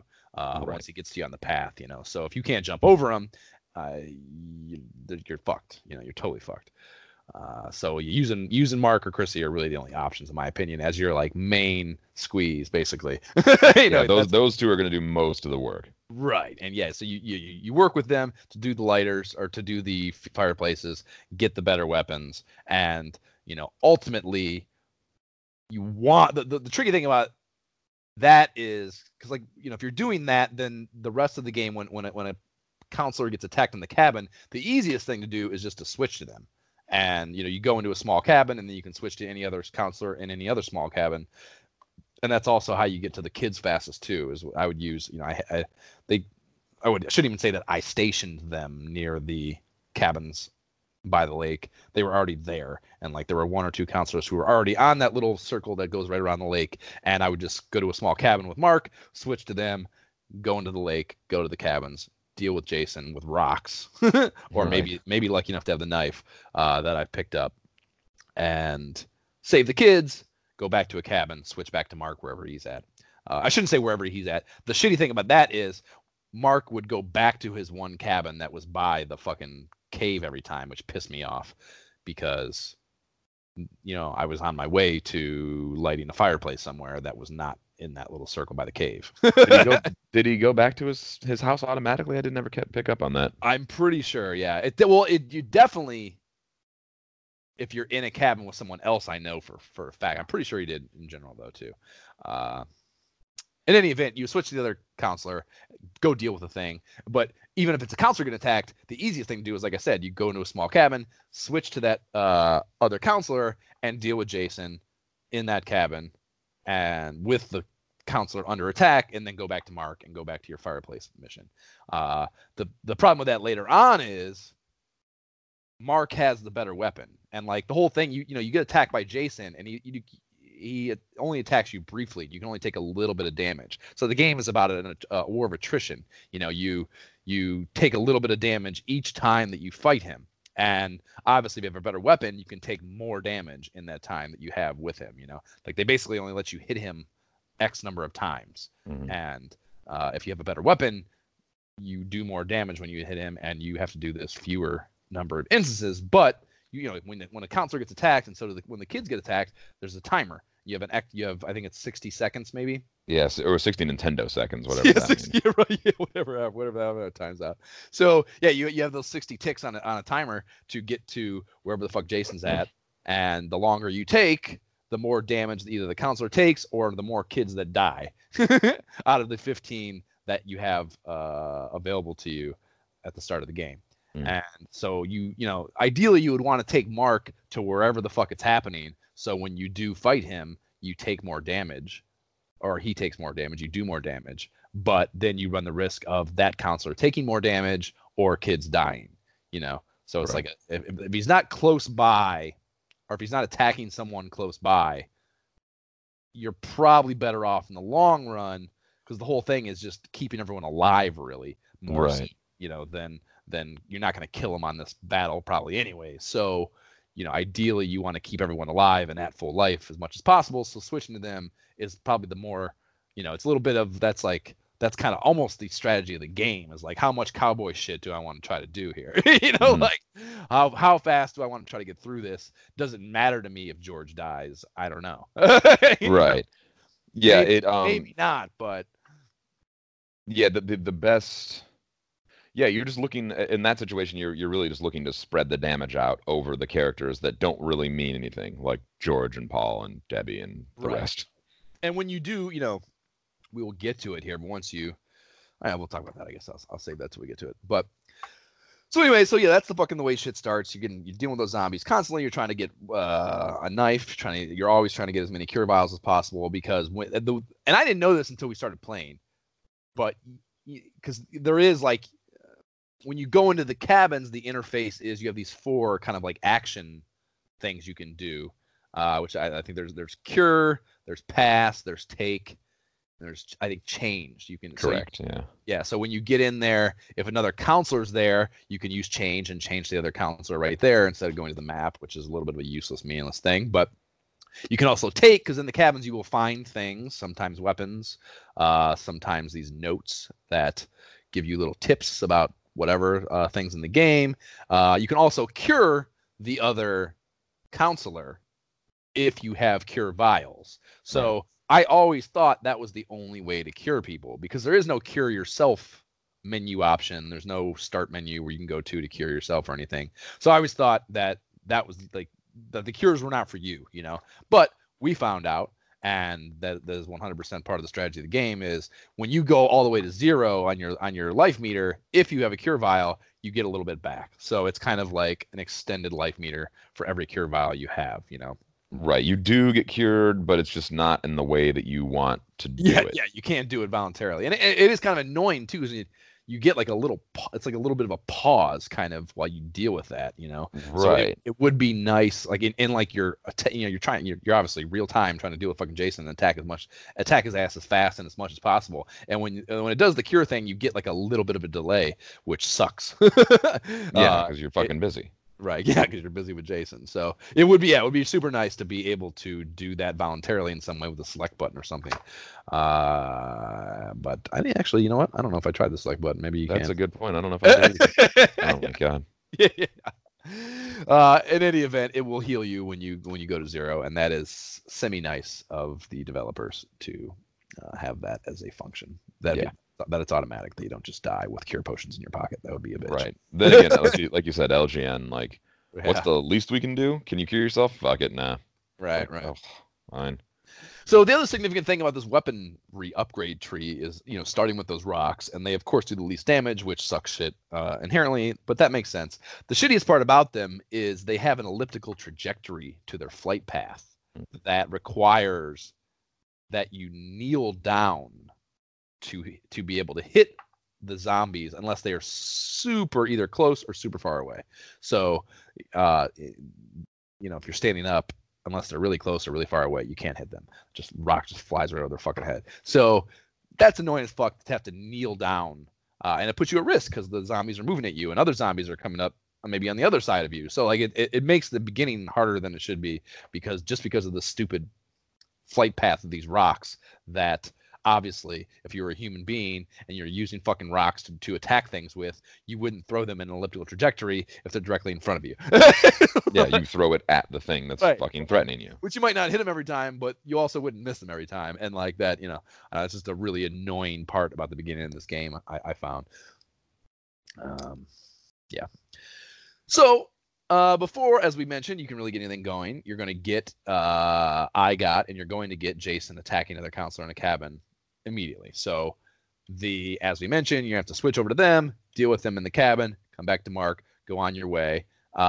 And we talked about it a little bit, but when you go over to that cabin and you fucking encounter Jason, like, you get a very defined battle similarly defined battle structure every single time. And, you know, you're in this POV view that you're in all the cabins, and like you have to, it also kind of just sucks the way you have to find them. Like, you go into the cabin, when you walk in, if you're not switching to the counselor themselves, if you walk in as someone else, you walk in the cabin, the counselor is right there as soon as you walk in the door, and they're up against a wall, looking fucking super useless, and they say thank you. They thank you for coming, which is interesting. I guess no, it makes sense either way. But like, it's interesting that like they're capable of dealing with them themselves if you switch to them, but they're thankful like a helpless victim if you walk in as one of the other counselors. You know. Yeah, they actually do the same thing that the little children do. They're just like, hey, thanks. You're like, fucking get busy, dude. Yeah, which is interesting. They could have thrown a little bit of variance in there, but so you walk in, you encounter the counselor of the kids immediately, and they thank you. Or like I said, you start in the same screen if you just switch to the counselor, and from there you have to like walk around. You don't get like, there's no radar or anything. You just have to randomly, which also you wouldn't want. I mean, it should be like random when you find him. That makes sense. But the way you randomly find him is dumb as fuck. Because like the way those POV things in the cabins work, you like if you walk. Okay, so you like, I don't know, the small cabins in particular. What are there? Are there 4 like data points? Like if you were to make a graph paper map of Right. those cabins, are they like a 3 by 3 matrix or a 4 by 4? They're definitely small. And It might be 4x4 right, or I'm two pretty by two, 2x2 would be the right way to say it. You're right. right? Uh, in any event, however many it is, when you walk onto one of those, say it's only 4, onto one of those data points, one of those squares on the graph paper, you turn. You have to actually, like, you hit right, and your character looks like he's walking somewhere, but he's not. He's just turning, and it turns your POV view to another wall of the 4 walls on of that, or maybe not a wall, but like, you know, look in the direction of one of the 4 options, directions to look from that same square. You didn't move. You have to hit Yeah, up. you are now looking to the right of what you previously were standing to. Exactly. Yeah. If you want to walk, if you're on the upper left quadrant of a 2x2 matrix, and you want to walk to the upper right quadrant, you have to, and you came from the bottom left quadrant, you have to hit right, turn to the right, and then hold up and walk up one. Right, to walk Uh, forward, so to say. right. And that would be fine. That wouldn't bother me. But the way you find Jason is you have to walk to each of those data points, of those squares on your hypothetical graph paper, and turn yourself all 4 directions to check to see if he is on that view, that Yeah. POV wall Like you can hypothetical. be in that room with him, but not encounter him because you're not looking at him. Right, which is fucking insane, especially in Yeah. a 2x2 Like for looking anybody that's ever met a human being in a room, that's not how it works. yeah, at all. And yeah, that's dumb and tedious. I think that's a really shitty design choice. Like, the rebuttal to this would be, then it would be, there'd be no looking for him at all, and no, what I imagine they're going for here with this is that, like, unknown anticipation of and associated fear with not knowing where Jason is, and he's going to attack me any second now, and like the Yeah. longer they can draw that out, of course, that's how the human condition works. And I get trying to tap into that, but I hated their way of doing it. It annoyed the shit out of me. And you play this game with when we get into the actual flow chart of the total game of gameplay uh, structure here, it's like, oh, you got to eliminate all the tedious shit to make this even kind of fun. Right. And then that's kind of like, yeah, it ends up being like all you're really left with is all the tedious shit and just Does not make for a good game. not to jump ahead, but yeah, it gets rough sometimes. Jump ahead. Yeah. So, anyways, eventually, doing this dumb little activity, you will find him, and he is big and blue and purple. And early on, he can be barehanded. He might not even have a weapon, but eventually, slash sometimes, he is wielding some badass weapon. I believe only a machete or an axe are the only 2 I can think of encountering. I don't think That's all I found, yeah. he ever has anything else. So it's either he has one of those 2 weapons, and he moves around on what amounts to a figure 8 shaped track that's on its side in front of you, right? So, well, no, that's a lie. He can actually move. He can split the difference on the figure 8 pad, like the 3 figure 8 channels that a figure 8 on its side would be. He can actually split the difference. So there's like, he can move in front of you, right in front of you, back and forth across the entire width of the screen. He can take this step back to the back of the room and also move all the way left to right. And then Into the there's like, corners. right, and then there's like 5 tracks that he can move between those 2 planes on. There's the direct middle, which is, like I said, I already suggested, where I think we learn to stand constantly, so you're never even available to him on the other tracks, because it's about just what the battling him is just about timing when he's going to pass by that middle point on the nearest plane to you, and that's when he's going to whack your ass with his weapon or his hand. So just learning to time, you hold kind of a bottom, like a down and right or a down and left to dodge. Learning when to do that and the timing of it is the entire mechanic of these battles. Yeah, we mastered that in Nashville very quickly. Right. For this early on, these battles, they get more complicated, and he gets much faster, and the paces change later on. So they introduce some variance to this a little bit over the course of the game, but in its barest form, that is the entire battle mechanic, you know. And Yeah, like I it's said, just pattern recognition. yep. And yeah, I mean, like even within, you know, it's not that he does the same pattern for every battle. Like he does change his pattern in battles, but there's still only, I would say, maybe 4 or 5 different movement patterns that you do have to learn and be able to ID to properly react to them in time Right. to not get your ass whacked. um, yeah. So I don't know. This is just considering this is like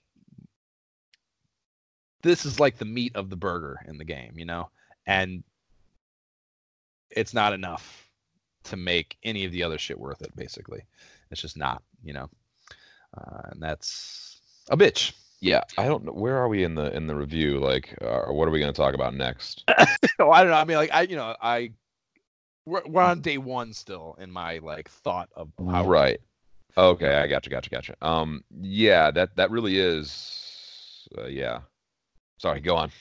I, I'm getting some text too. Yeah, Sorry. yeah. So I mean, yeah, the you know the actual counterattacking happens really on the back pedal. So if you stay center mass, like I think you should, like we think you should, your opportunity to hit him with your weapon, which you throw, just like on the paths, is when he is on that middle track, moving from the nearest plane to the furthest, to the back of the room. So as he steps back in the room, that's when you need to That's when you attack have because you're yeah, completely safe at that point, yeah. He cannot and you hit you. will be for a minute.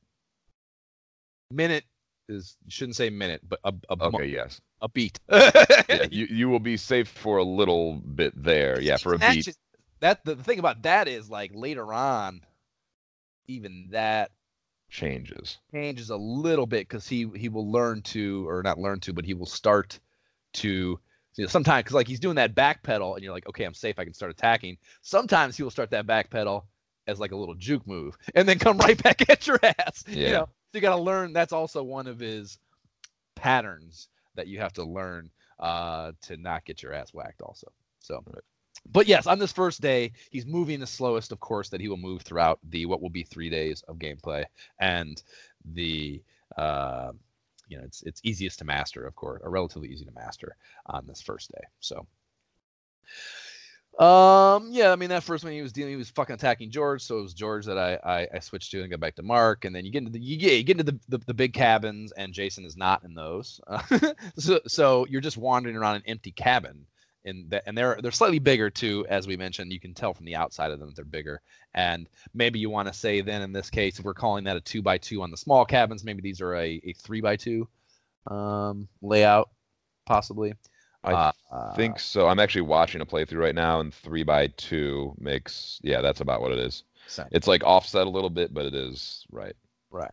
So yeah, so you have to go into these fuckers, and you do. You know, they are all identical, so you eventually learn the. So you're not walking. Initially, you're just like with the looking for Jason. You're walking to them, and you're just like going to each space and turning in all 4 directions to try to find the fireplace.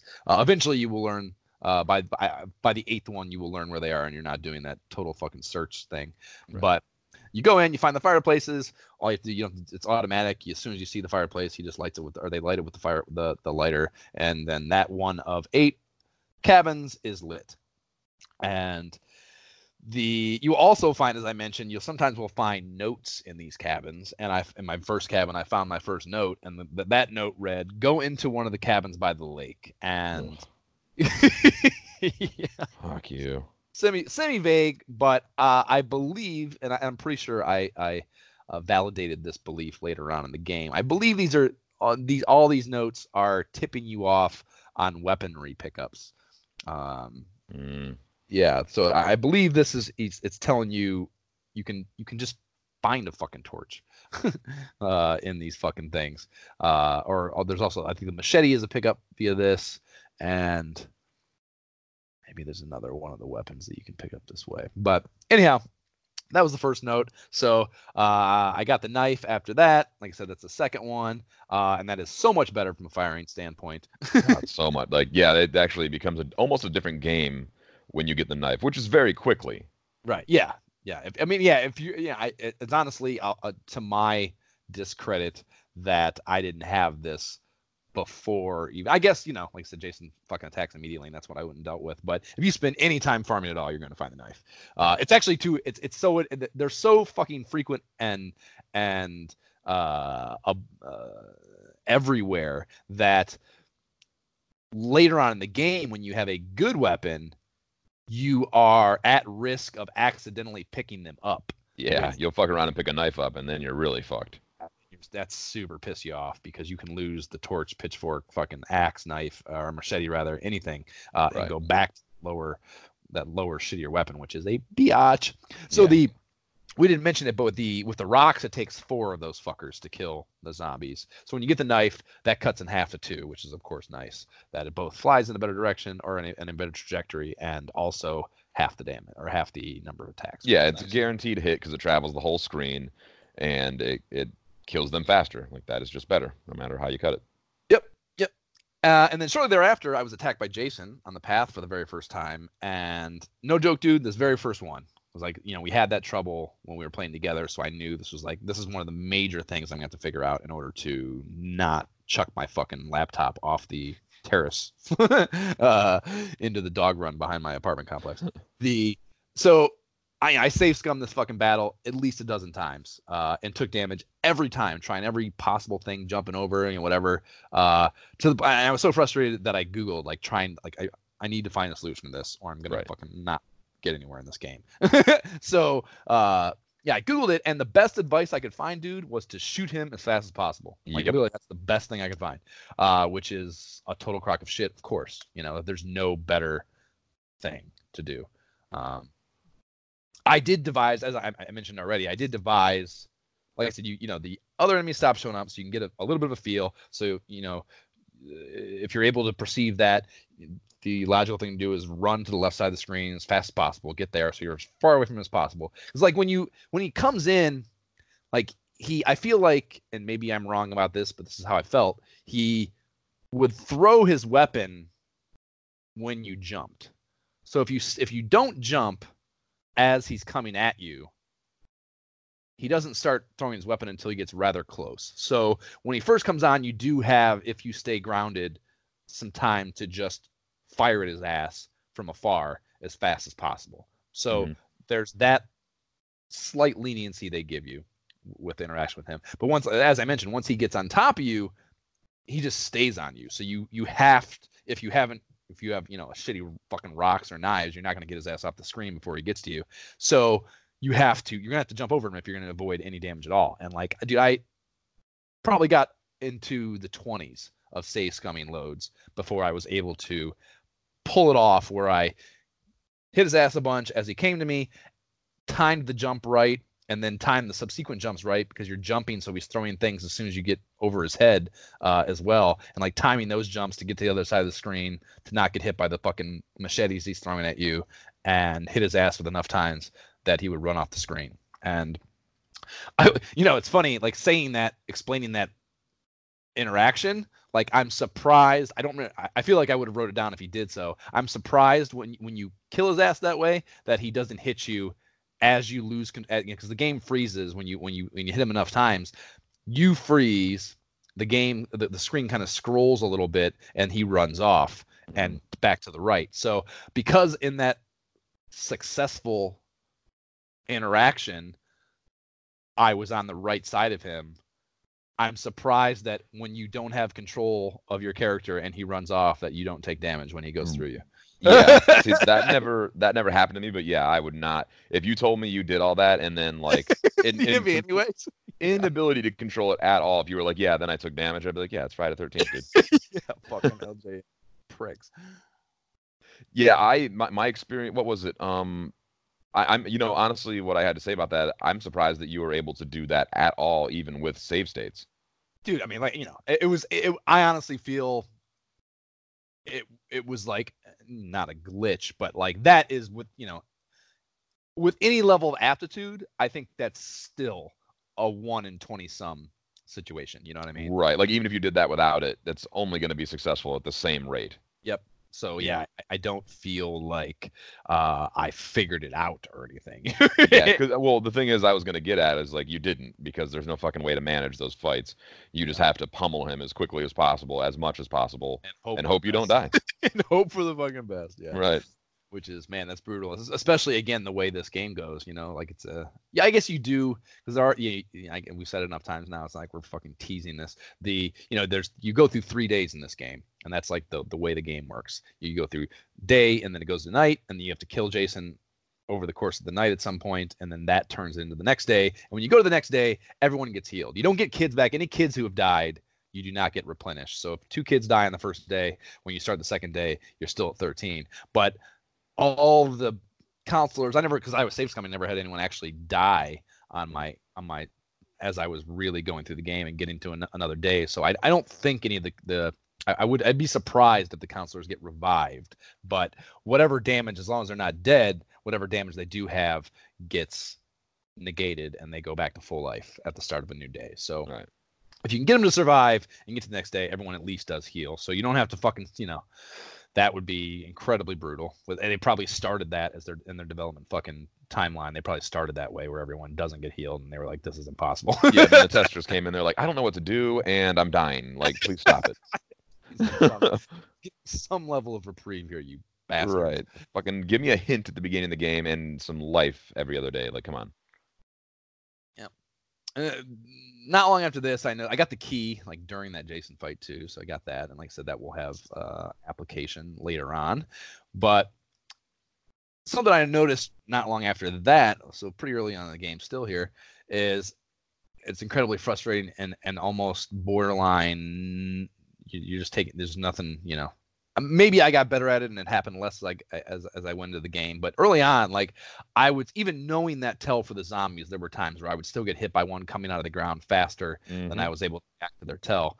And that, for the most basic of enemies, like, you should be able to figure out. I feel like, what would be the right phrase? Like the proper etiquette for an NES game would be the most basic of enemies I should be able to figure out inside of like a minute of playing the game. I should be able to figure out how to navigate those with no trouble inside of a minute, and the idea that I could be playing this game for 10, or in our case, we played it 45 minutes in Nashville for an hour and still be getting hit by the most basic of enemies, like on a semi-regular basis, is bullshit. Yeah. It would seriously be like playing Mario, but like you couldn't necessarily easily navigate Goombas. Yeah, exactly. Like, well, yeah, anybody that's played Mario knows how to deal with that shit after the first Goomba. Yep. And these are very similar, except fuck you, they damage you and you can't avoid them sometimes. So 3 cabins into the fireplace mission, I found another note, and that note read, "There's a machete hidden somewhere in the cave." So that's another example of notes about weapons. Mm-hmm. And I got my first attack on the tots on the lake shortly thereafter. So, I was able to get a little bit done before that happened to me for the first time. And yeah, I mean we already beat that horse to death. I think there's really nothing to say. Like, you're switching to another camp counselor near the lake, running your ass in there as fast as possible, and dealing with Jason just like all the other times you deal with Jason for those. So. I did some serious scumming too, figuring out, as I already mentioned, the way the ravens worked, or the crows, or whatever the fuck those birds are, and how to deal with oscillating between dealing with the zombies jumping out of the water and those, and then also the Jason shit, so that is its own difficult flowchart for sure. I can't believe you actually had how the fuck did you let the kids die entirely? I feel like that's one of the easier parts about this game. Like, I never got below 13, I don't think, playing pretty far into the game. I think I might have gotten this might have been at the point which I gave up and I stopped going to help them. Yeah, I think I was like, okay, I just got to do like this one last thing, and then like, okay, I'll take care of this. And then as soon as I thought that, it was like Jason's attacking the kids. I was like, oh, fuck these kids, dude. Yeah. This is a job. These aren't even my kids. Right, fuck, I'm getting paid less than minimum wage, man. It's like the mid 80s. This is fuck that. So yeah, I just got fucking sick of it and gave up. I think I might. Yeah, I can't remember exactly how far I got. Yeah, yeah, yeah. Oh no, I told you I think I got all the fireplaces lit except one, and then I tried to light the other one, the last one with a different character that wasn't Mark, and it like fucked up my whole deal. Like the other ones weren't lit or some shit, and I was like, nah, I'm fucking done with this. So I let the kids die. Fuck them. That's funny. So did Mark died, and that's how that happened, or you just switched to No, single? no, the kids had died. Like I was off to do some other shit, and then like I just didn't get to the kids in time. I thought maybe I I could get understand it that, done. but I'm saying like, what was the impetus for trying to light that last fireplace with another character? Oh, I think it was like right next to somebody. Ah, right, yeah, okay, Yeah, so it was like, oh, I can walk across the entire map, or I can just switch to Debbie and we're good to go. right, Switch to Debbie and it was all fucked up. right. Okay. So yeah, so I was up to 4 and 5 on the fireplace trail, with the 2 cabins by the cave, and then I headed back to basically the only ones that were left were at the lake. So I headed over there and actually stumbled across the machete on the path. I got it as a pickup from the zombies, Yeah, I think I which ended is up with that one on the path too, actually. yeah, which is extra nice. So like that, It's hot. it kills the zombies in one hit, which is nice, of course, and does some uh, actually noticeable damage to Jason. Because like basically with the rocks and the knives, when you encounter Jason in those cabins, you're maybe getting 2 clicks off his life meter, and his life meter has, I don't even, what would that be, like fucking 30 or something, you Yeah, know? it's a lot. Yep. For compared to how little damage you do early on, it's definitely a lot. Also, real quick, we can talk about that. The interface as far as the life bar goes is actually very shitty. And Like it's all those yes, little yes, tiny yes, I ticks. agree, but what? It's all those little tiny ticks, dude. Like just give me like 5 health or something. Like or just like 15 or whatever it is, but like that system is weird and not intuitive and easy to understand. It could No, have been and yeah, easier.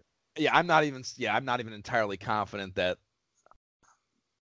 I wasn't like writing numbers down of how many fucking clicks were left on the meter or anything, but like I feel like it wasn't exactly the same every time maybe I encountered him relative to where I left him last.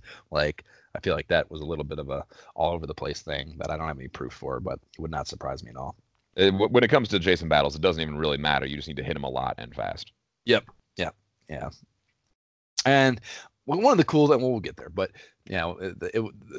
all the bitching I want to do about those Jason battles in the cabins, it does do one thing that I was so thankful for at the tail end of it. But yeah, so I got to the first of 2 lake path fireplace cabins that I had left. I got the first one. There was a note in there. It told me to go into the cabin near the cave. And the second cabin scored me the flashlight. So I don't think I even lit all the cabins. I think I only got like 7 of them maybe. And out of the 8 possible, which surprised me. I thought I had to do all 8 to make that happen. So you get the flashlight, and that's like, that's like the big thing that you're the first big stepping stone of this game. So it should be exciting. But it's not particularly exciting. Now you got the flashlight and you pick it up and okay, like now what? Right, yeah, like so it doesn't tell you like, all right, now you need to go to the cave. It's just like Right. Which that's what the flashlight does. Yes, if you were able to intuit it or stumble into it. I guess there's some level of like, what the fuck else would the flashlight be for? right, because you probably did go to the cave and it was Yeah, dark. yeah, yeah. And now True you have a enough. flashlight. If that doesn't hint to what you need to do, then yeah, maybe LGN can't help you.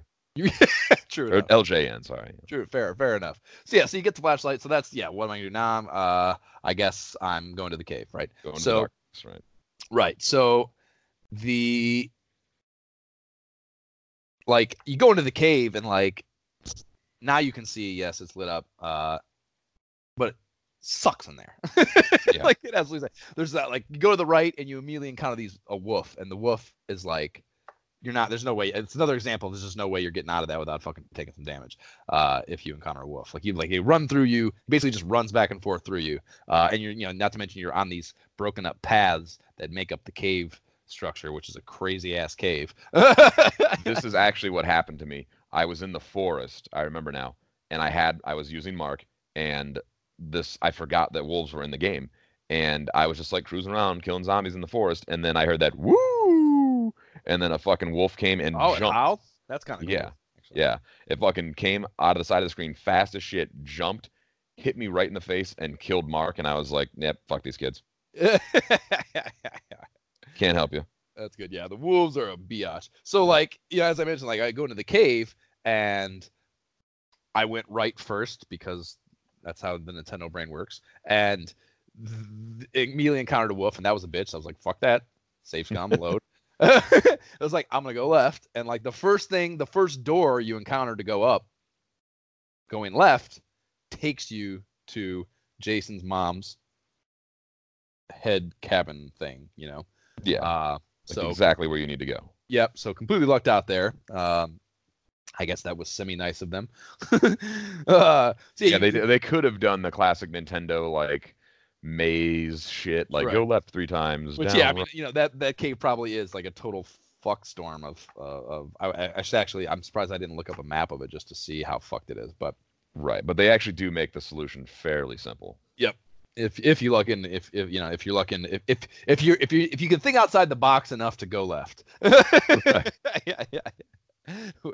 Which yeah, like I said, your Nintendo brain might not intuit you to doing. But Try different things, kids. sure, yeah, yeah. Don't let society send you down the path they choose for you. The right path. Blaze your own trath or your own path. So go like you go into that thing and then you go into the POV mode and you're outside of a door and hopefully you have lucked into picking up a key, and the key is pretty also much like the lighter, it's kind of fucking everywhere. So Yeah, you're gonna get the key. yeah, odds are you already have it. It's not like this is a hard thing to find. But you get to that door, and if you don't have a key, you're fucked. But if you have the key, you can go through the door, and then you're in this. It's supposed to be like Jason's lair, and of course, he keeps his mom's head, if you've ever seen the movies, in his little fucking shrine thing, in his cabin where he keeps all his weapons and shit. So, uh, I don't think I'd ever even found her as a kid, dude. It was the first. I went in there and I'd seen the picture, the screenshot, wherever before, but I don't think I ever personally experienced battling the mom head. Did you? You had to have because I did. Like as soon as I saw the mom head in the playthrough, because I didn't quite make it to her. I was going to her, but I didn't quite make it. As soon as I saw it, I vividly remembered it. So you Well, I definitely mean, did. I remember it, but I'm telling you, I don't think I ever. I'm pretty sure, dude, because I'd be surprised because I know I've been there. I And you feel were better like than me, so there's no chance that I wouldn't remember that door being immediately to the left if I had been in there myself. I guess it's possible I'd lucked into it at some point, but all right.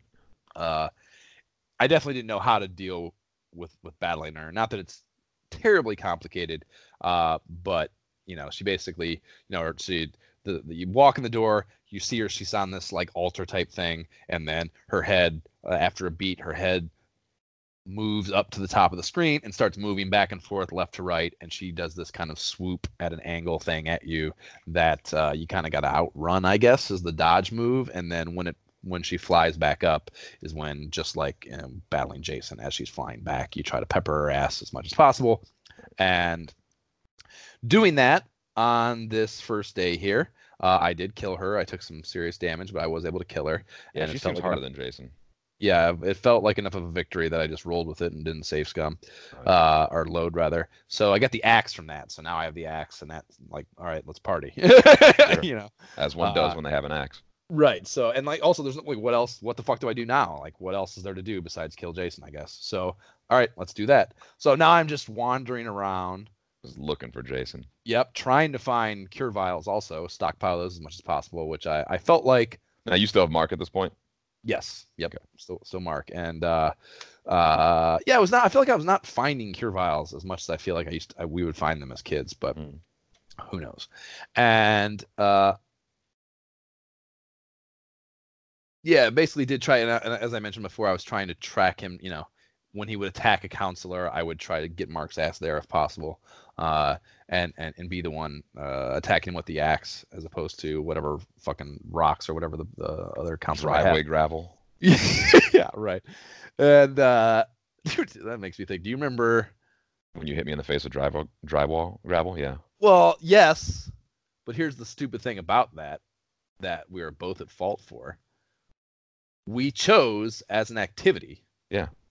the two of us, to stand one at each end of the driveway at Mad Mike's house and just launch. And the gravel at Mad Mike's was not little pebble gravel. No. The gravel was like the size of just a little smaller than a golf ball, I would say, maybe. The bulk of them, like maybe Oh, yeah. two-thirds the size of a golf ball. And they were like, what is that? Like granite, maybe those were the I don't know gravel. exactly what it is, but Limestone, I think they're chalky. I think it might have been limestone. yeah. I have a house now, and like, yeah, it's a thing I deal with sometimes. But yeah. Anyway, sorry, go on. Right, yeah. So we chose to stand at each end of the driveway, and that was something we just did for a while. Is throwing rocks at each other. Yep. With what was our? I don't know. What was the good outcome? The crazy thing also about it is we were just about to go rent. My mom was going to take us to go rent video games at campus. Oh, that's when it was down by IGA. Yeah. So that's when it was like the multiple level. That's where you rented Buck Rogers, but you cannot remember it for some reason. But we were going there to rent that. We were going there to rent games, and while my mom was, doing the adult stuff to get ready, come on, bud. She was inside, and we were outside, rearing to go, and we had to do something to occupy the time, so we started throwing rocks at each other. Idiots. Yeah. I think I remember taking my sock off and trying to deal with your bleeding eyebrow. Dude, yeah, you did take your sock. I think we went actually back into one of our forts in the tree line. Oh my God! And you administered the medical. Yeah. Oh my God, those were insane. That's crazy behavior. I mean, kids are fucking stupid, dude. It's actually, I don't know. It is insane, but it's also very interesting that we were trying to build a home outside of the house. What, our forts in the tree lawn or the tree thing? Yeah, we were trying to build a home that we could, Yeah, dude, that's what every kid does. That's not crazy. No, it's not. Yeah, I'm not saying it's great, but it's funny to me that, like, I don't know, try to get any way possible, trying to get out of that house. Right. Yeah. Anytime we can get out of there, we did it. Yeah. Yeah, dude, we were like fucking scrap materials building, and they were like literal garbage that we were finding. With garbage. Yeah. That was great. I remember trying to dig a pond out in that tree line. Yeah, there was 3. There was one to the left of the house when you went out the back. Yeah. And I feel like, why did we move it? Like, I think like maybe that was you. You were fucking crazy. Thought it was like a better location or something. But they were like literally, I'm not joking, they were like 200 feet apart. Well, I remember, the one was directly behind the house, like kind of straight back out that back window, and the other one was much closer to the quarry, almost off the property, like maybe even slightly off the property line. Yeah, it actually could have been that little triangle at the end. Yeah, that little intersection, which isn't ours. Yeah. Yeah. Interesting. And then there was also one back to the cornfield, if you remember that one, down by the creek. Yeah, I feel like that one didn't get very developed, though. It didn't. It should have, though, because that was actually the best spot. Yeah, right. There was definitely. Which I remember we found we found like deer bones one time. I remember putting those in a suitcase and bringing like this little children's suitcase I had that had like a little, had like a cowboy on the fucking, look at this little blue cute suitcase, and I filled it with the bones from that deer. And I think in my mind they were not deer. Yeah, I think you thought they were like people, and you just uncovered like a murder. And then took them back and put it in the drawer of that bed with the 2 big ass drawers that you eventually got after I left. In like the drawer that the little cube nightstand sat in front of, so you couldn't even in my head I must have been like, I'm hiding the dead body. Right. Oh my God, what an idiot. What a crazy ass thing. Yeah, how disgusting is that? Oh my God. That's absolutely disgusting, dude. Decaying fucking animal carcasses under your bed. The fact that I even touched them. Did I touch them with my hands? How did I get them in the suitcase? It's either humans can pick things up with 2 things, their hands or their mouth. So you tell me. Well, we could have potentially used like a cloth or something too, but I don't know. That's an interesting little memory tangent there that I had forgotten about. Yeah. So I hit you with the fucking rocks. And yeah, it turns out the rocks in Friday the 13th, not as much of a joke as we thought, because I caught one in the face once, and it did some damage. To the point that Deb was so pissed off that she wouldn't take us to get the games, right? That was the deal. I think we actually did end up going to get the game. I think you stopped. I remember her being super upset. See, I thought in my story we got away with it. Oh no, she came out and she found it, dude. Yeah. Yeah, well, her child's You were bleeding yeah, profusely. you were bleeding. Yeah, there was no way around. I mean, yeah. I mean, yeah, okay. Yeah, So yeah, we didn't get games that it day. was like right on your eye, your like your eyebrow Yeah, ridge. it Like was my right eye, like right on the eye, literally the brow, like the hair is where it hit. yeah, like nanometers from putting your eye out, probably. Right, or probably even worse in our parents' mind, breaking my glasses. right, right. I got two eyes, and those were free, Yeah, but the glasses they had to pay for. So yeah, yeah. you take an eye out, no big deal. I got one left. You break those glasses, that's like a couple $100. Yeah, what the fuck got us onto that? The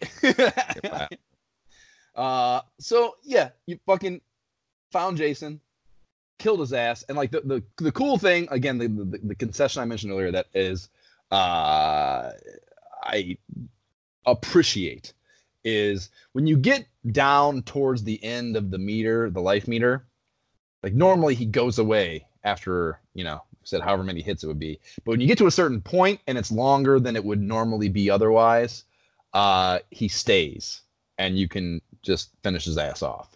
I would say maybe 8 clicks ish, 6 or 8 clicks or something on that little life meter, which is longer than the 2 you usually get before he runs away, So that was nice. And when I got to that point and he stayed and I was able to totally finish him off, I was very happy about that I didn't have to go do this through the cycle additional times. right. But I was wrong in actuality because when you kill him, you get cuts to a screen and he's like kind of dead, land slumped over.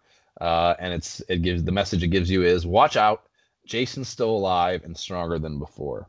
So as I already mentioned, everyone gets healed and a new day starts. So you're actually in the day too, because like the progression of that first day is becomes night at some point. And I'm not sure exactly what caused that either. I don't have an exact catalyst as to why it goes day to night. It's not like Simon's Quest where it stops and tells you like the night has begun or anything. It's just like you can even kind of see the sun going down at some point. It gets like kind of dusky. Yeah, the sky's like yellow orangey. Right. And then it's black and then like it's cool too. I'll give credit for this too.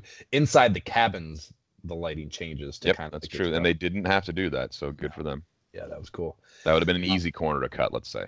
Yeah, for sure, to not swap that color palette out. So I don't know why it happens though, but it becomes nighttime. So when you start this next day, it is daytime again, and the kids are replenished with health. You have the same weapons and all your items and shit, which is also nice. You don't have to do that whole fucking weapon tree thing again.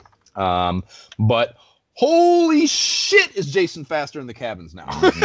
Yeah, it's completely different. Yeah, like I said, I didn't make it there myself, but then I watched a playthrough when I got sick of the game, and yeah, he's much fucking faster. The patterns are the same For the most part. for Yeah. the most part. They there seems to be a little bit of a variance with the fake outs, but Yeah. the big thing is like And he is fucking lightning fast now. Yeah, he can change his speed. Like he's not lightning fast the whole time. So like you can kind of be what you think you can be in what you think is a groove in fighting him, and then suddenly his speed will change and it'll turn into a fucking getting your ass whacked because you didn't see it coming, the speed necessarily. So Yeah, he'll come from the other side of the room to the center very quickly and fucking clock you upside the head with a machete, and that gets your attention. Yeah, and usually when he's in that like the lightning fast, greased lightning speed, he does the double whack thing more frequently, and that is that's really where it's tough. It's not even it's like you can know it's coming, but just the mechanic of ducking twice quickly in a row is not the easiest thing in the world to do just with the controller functionally. Right, because your character has to go through the animation. Yep. And then get back. So, and you have to like also push the buttons in anticipation while they're doing the animation. Right. Yeah. It is tricky. It's slow. Yeah. It makes it's reminding me of something. Maybe kind of Tyson-y.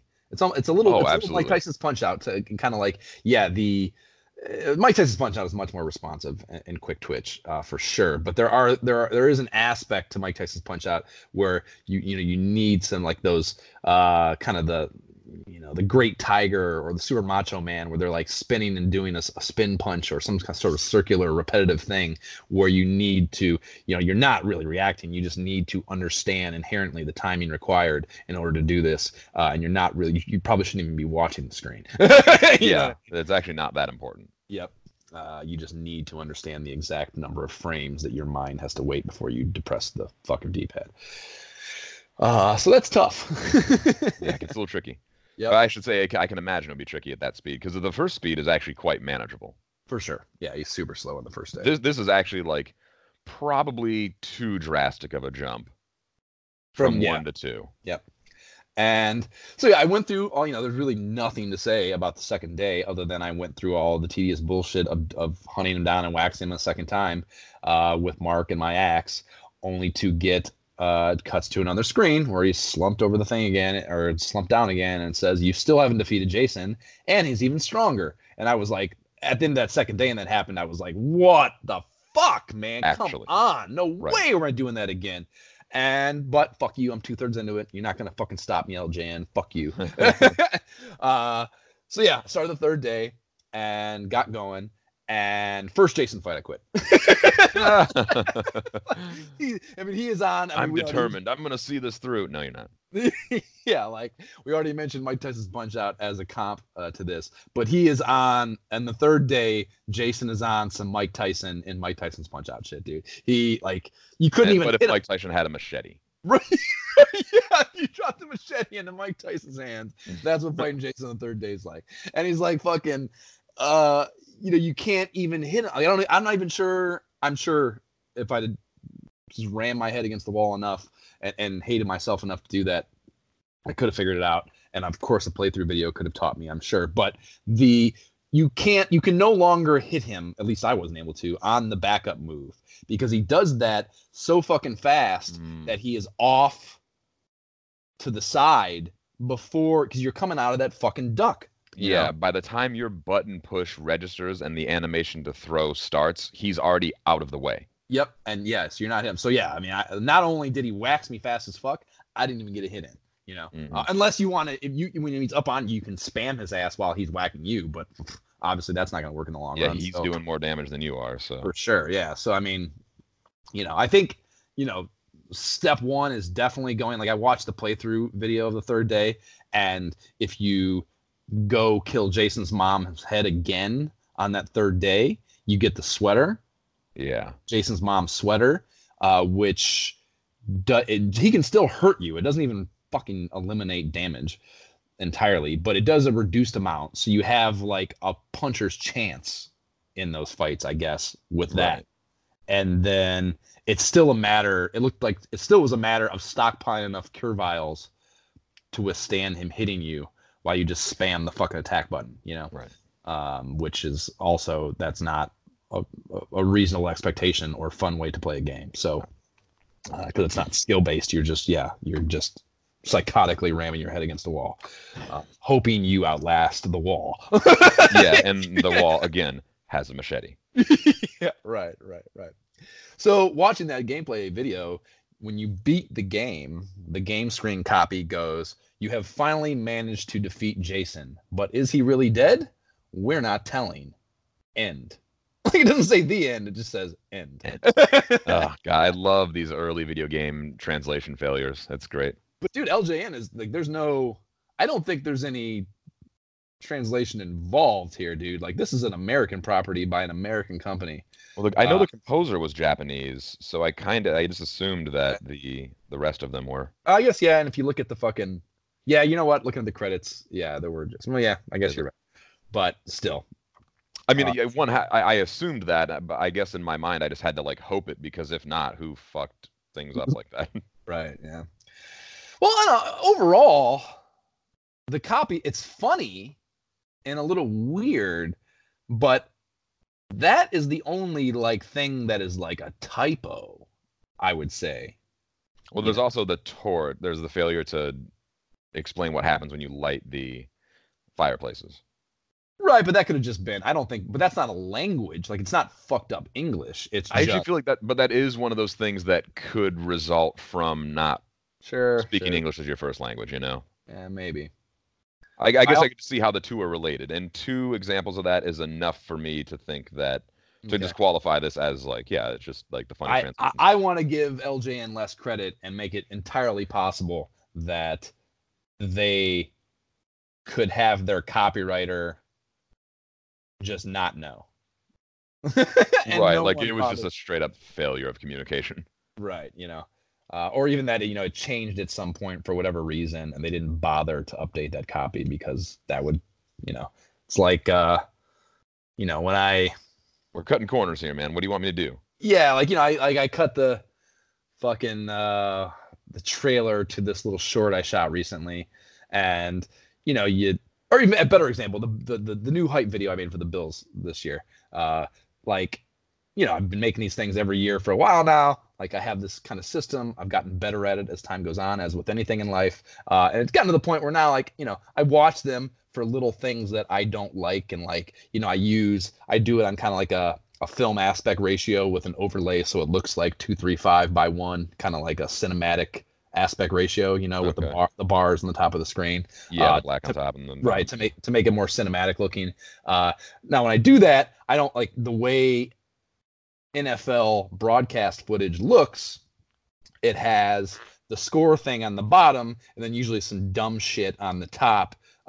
That if you use that as an overlay, imposing that aspect ratio onto that footage, it will still, sometimes like a little bit of the score bar at the bottom will stick out. And that, of course, looks like shit. You can't even see the whole score. It's just a little bit. So magnify the footage, blow it up a little bit. So that gets clipped off by the aspect ratio overlay. And like, I check it for all that shit before I output it finally. And then you put it on YouTube.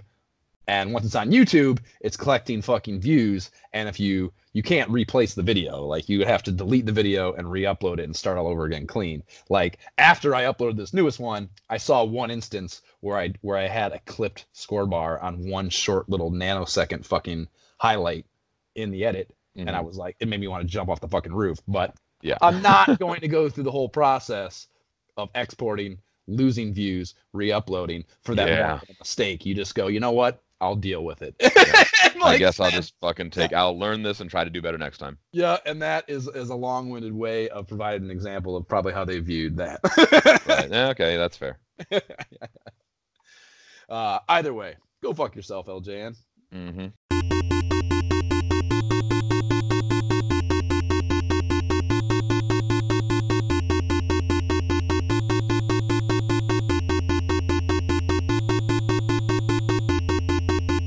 Okay, that's the Jason Attacks theme that happens when Jason beats your ass in this game. With a machete. Bring with a machete or an axe or his bare hands. Yeah, he has some variants to him. Bringing us to the verdict section, which shouldn't be that hard for our listeners to figure out at this point. Yeah, But King. in the Yeah. sake, for the sake of just seeing things through in a format, we're gonna do it. Yeah. And yeah, as far as my King Lorik's blessing goes for the Friday the 13th, nah, man. I mean, it's complete and utter tedium beyond that first day. There's no change in the motions you go through whatsoever. You know, like we were You've just played, you've done the actions that you need to do to beat the game. You just need to do it two more times. yep. Yeah, unless if you want to really strive to defend it, you could maybe argue that having to do them faster or having to go through those motions faster in the Jason battles is what the supposed variance is, and that does not get me there on enough of a change in gameplay, and it's we just we stopped ourselves having the conversation there accidentally offline before we jumped on for this section here or for this segment. Like just like Jaws, it's like a really interesting idea that conceptually I think is pretty well done. It's just the repetitiveness of the steps and the number of them you're required to do make the overall unenjoyable, and that's tragic that they didn't, there should, if you wanted, like, ideally what I, just sitting here spitballing of ways to make this better, as if we are in some omnipotent position to do so, as I from our little podcasting pedestal here. The having the first day go that way would have been great. If you're gonna have a second day, something changes. Like Right. anything changes. Give me some sort of different thing. In Jaws' defense, I will say at least the Jaws battle at the end of the super tedious back and forth shell stuff between the fucking ports, shell collecting shit, and slowly working on Jaws the same way that you do Jason in this game. When you get to the final battle, it's a completely different thing. You get that like boat. You're looking off the bow of the bow. Is that the front of the boat? Bow, yes. Yeah. If you're looking off the bow of the boat, you're like Jaws is coming at you, and you need to fire those fucking things. You need to get the barrel in its mouth and then shoot the barrel kind of thing. It has that different mechanic that you don't ever see otherwise in the game. So there's like a genuine boss battle feel to it. It's even with that game is still tedious. This Friday the 13th here doesn't even have that final boss change. It's the exact same thing. He's just faster. Yeah, and that sucks. That sucks. Yeah. I just found the game. The unavoidable damage shit. And like the heal potions. Again, the healing system like kind of sucks. So like you can heal each other, but you got to go find somebody and you got to have the potions and shit. It's just tedious to do that. Yep. And then when you combine that with like automatic damage that you cannot avoid, like you said, it's a war of attrition, this game, but like one side is being much more efficient with that attrition than you are. So that sucked. I will say this for the game though.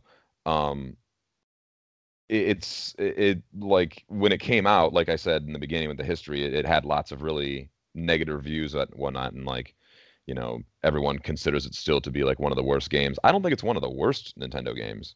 No, it's playable. Yeah, it's just fucking tedious. Yeah, that's the best word. It really is. It's too much. Yeah. No, I mean, I do think there are some redeeming qualities.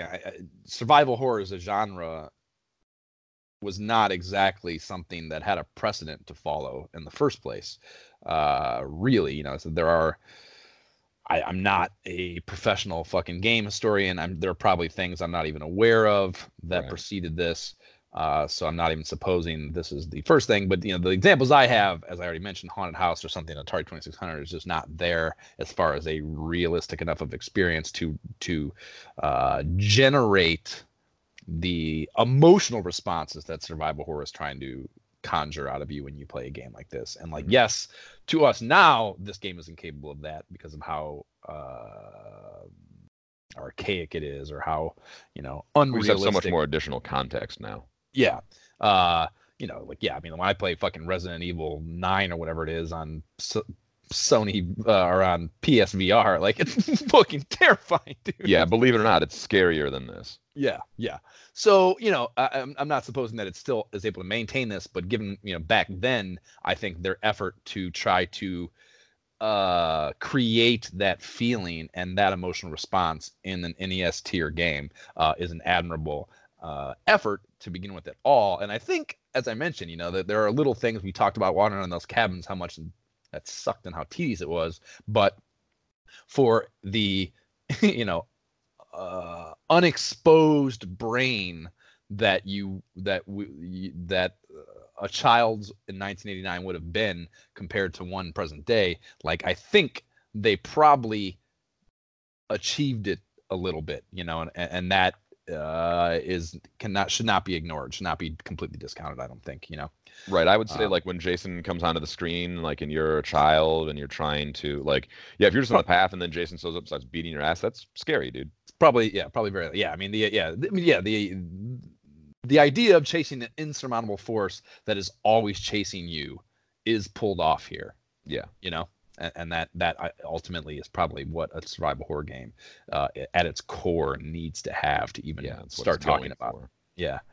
I think the fireplace lighting is a semi-interesting job of coming up with a gameplay task that fits into the story world. Right. It is. Yeah. It's not totally fucking. It's not great by any length. But it was not entirely arbitrary. Like that's actually, if you want to really criticize Jaws, I feel like Jaws has like the picking up of the shells thing. Shells, right? Like That's what the not fuck? even. Yeah, that's not. In fact, like I never even thought about it that way, but like literally, I just came up with an idea instantaneously that's better than that. Sunken treasure. Yeah, Boom, sure. done. Like there you go. So yeah, like Friday the 13th could have put some dumb shit in, like you need to collect all of these random totems or whatever, and like then Exactly. you Yeah. get it. But they, worked in the cabins of camp. So yeah, good for them. Yep. It's honestly the game's it's okay. Like I think it's a good enough game. I just like I'm not gonna no. I can't. Yeah, I can't in good conscience recommend it to someone Yeah, when we were in on the Nashville, base. Like you're gonna have a good time playing this. I can't tell that to someone. that's exactly it. Like I think yeah, that's not the worst game ever, but like are you gonna have fun playing it? Maybe for a minute, but not forever. Just And yeah, I remember we just were in entirely Nashville. for you. I beat Jason, and then I was like, they were like, yeah, he's back and he's stronger and he was faster when we were in Nashville. I was like, man, fuck this dude. Like, no. Yeah, yeah. Yep. No, yeah. There's things in here, and like and we've already beaten it, I think, to death. But I mean, yeah, they did enough things to conjure the underlying license property, and that was a good job, I think. But ultimately, which is so often the case in a licensed property, that takes precedent over actually good gameplay, Yep. and that is the problem with these in most cases, and certainly the problem in this case. So, Mhm. no, I do not give it King Lorik's blessing. Neither do I, believe it or not. Believe it or not. So that's fucking Friday the 13th. And I got way more content out of that than I believed we would. Yeah, like a whole lot actually. Yeah, I kind of expected this to be like, oh, well, that's this and that's that. Game sucked. What do you want to say? Right. Um, anyhow, so we are next up. We'll be go sticking with Nintendo. We got Nintendo Power Issue 5. And we kind of danced around a little bit in the episode. But we are getting super close to introducing GamePro into this little exchange here, which is rather exciting. I believe May is the first GamePro. So I think what makes sense is that we hit this Nintendo Power. That's March, April, and then we get the Q1 Sega Team whatever issue Team newsletter. yeah, for Q1, and then I say we go GamePro and get our first GamePro after that. So we are 2 issues away from bringing this research project full circle here to the full scope we intended it to have at the beginning, and getting a third party opinion into these discussions, which is exciting to think about. Yeah, no corporate censorship. Yep. At least not As much. right. Yeah, not with the same intent/purpose Right. of proprietary uplifting, Right. uplifting the proprietary products. There is always corporate censorship. Yes, for sure. So you can subscribe to the pod if you would like to jump on board and be receive a notification when the issue with GamePro does hit here in the near future on iTunes, SoundCloud, Stitcher, Spotify, Android, TuneIn, Podbean, and some others. Please rate and leave positive shit for the pod on whatever platform you do listen to, as always. And you can find our website at nyehentertainment.com/ISOH pod. You can email us directly at isohpodcast@gmail.com. Follow the pod on Facebook. Find gameplay videos, including those ones that we put together down in Nashville, on the YouTube channel at youtube.com/Josh Folan. There's the subreddit, which is reddit.com/r/ISOH pod, or you can just search for it. I'm sure it comes up. And Jab, what's your socials? You can find me on Tinder and Bumble. And you can find me on Twitter at Josh Folan, and on Instagram at my shift key is broke. And okay, bye. All right, see ya.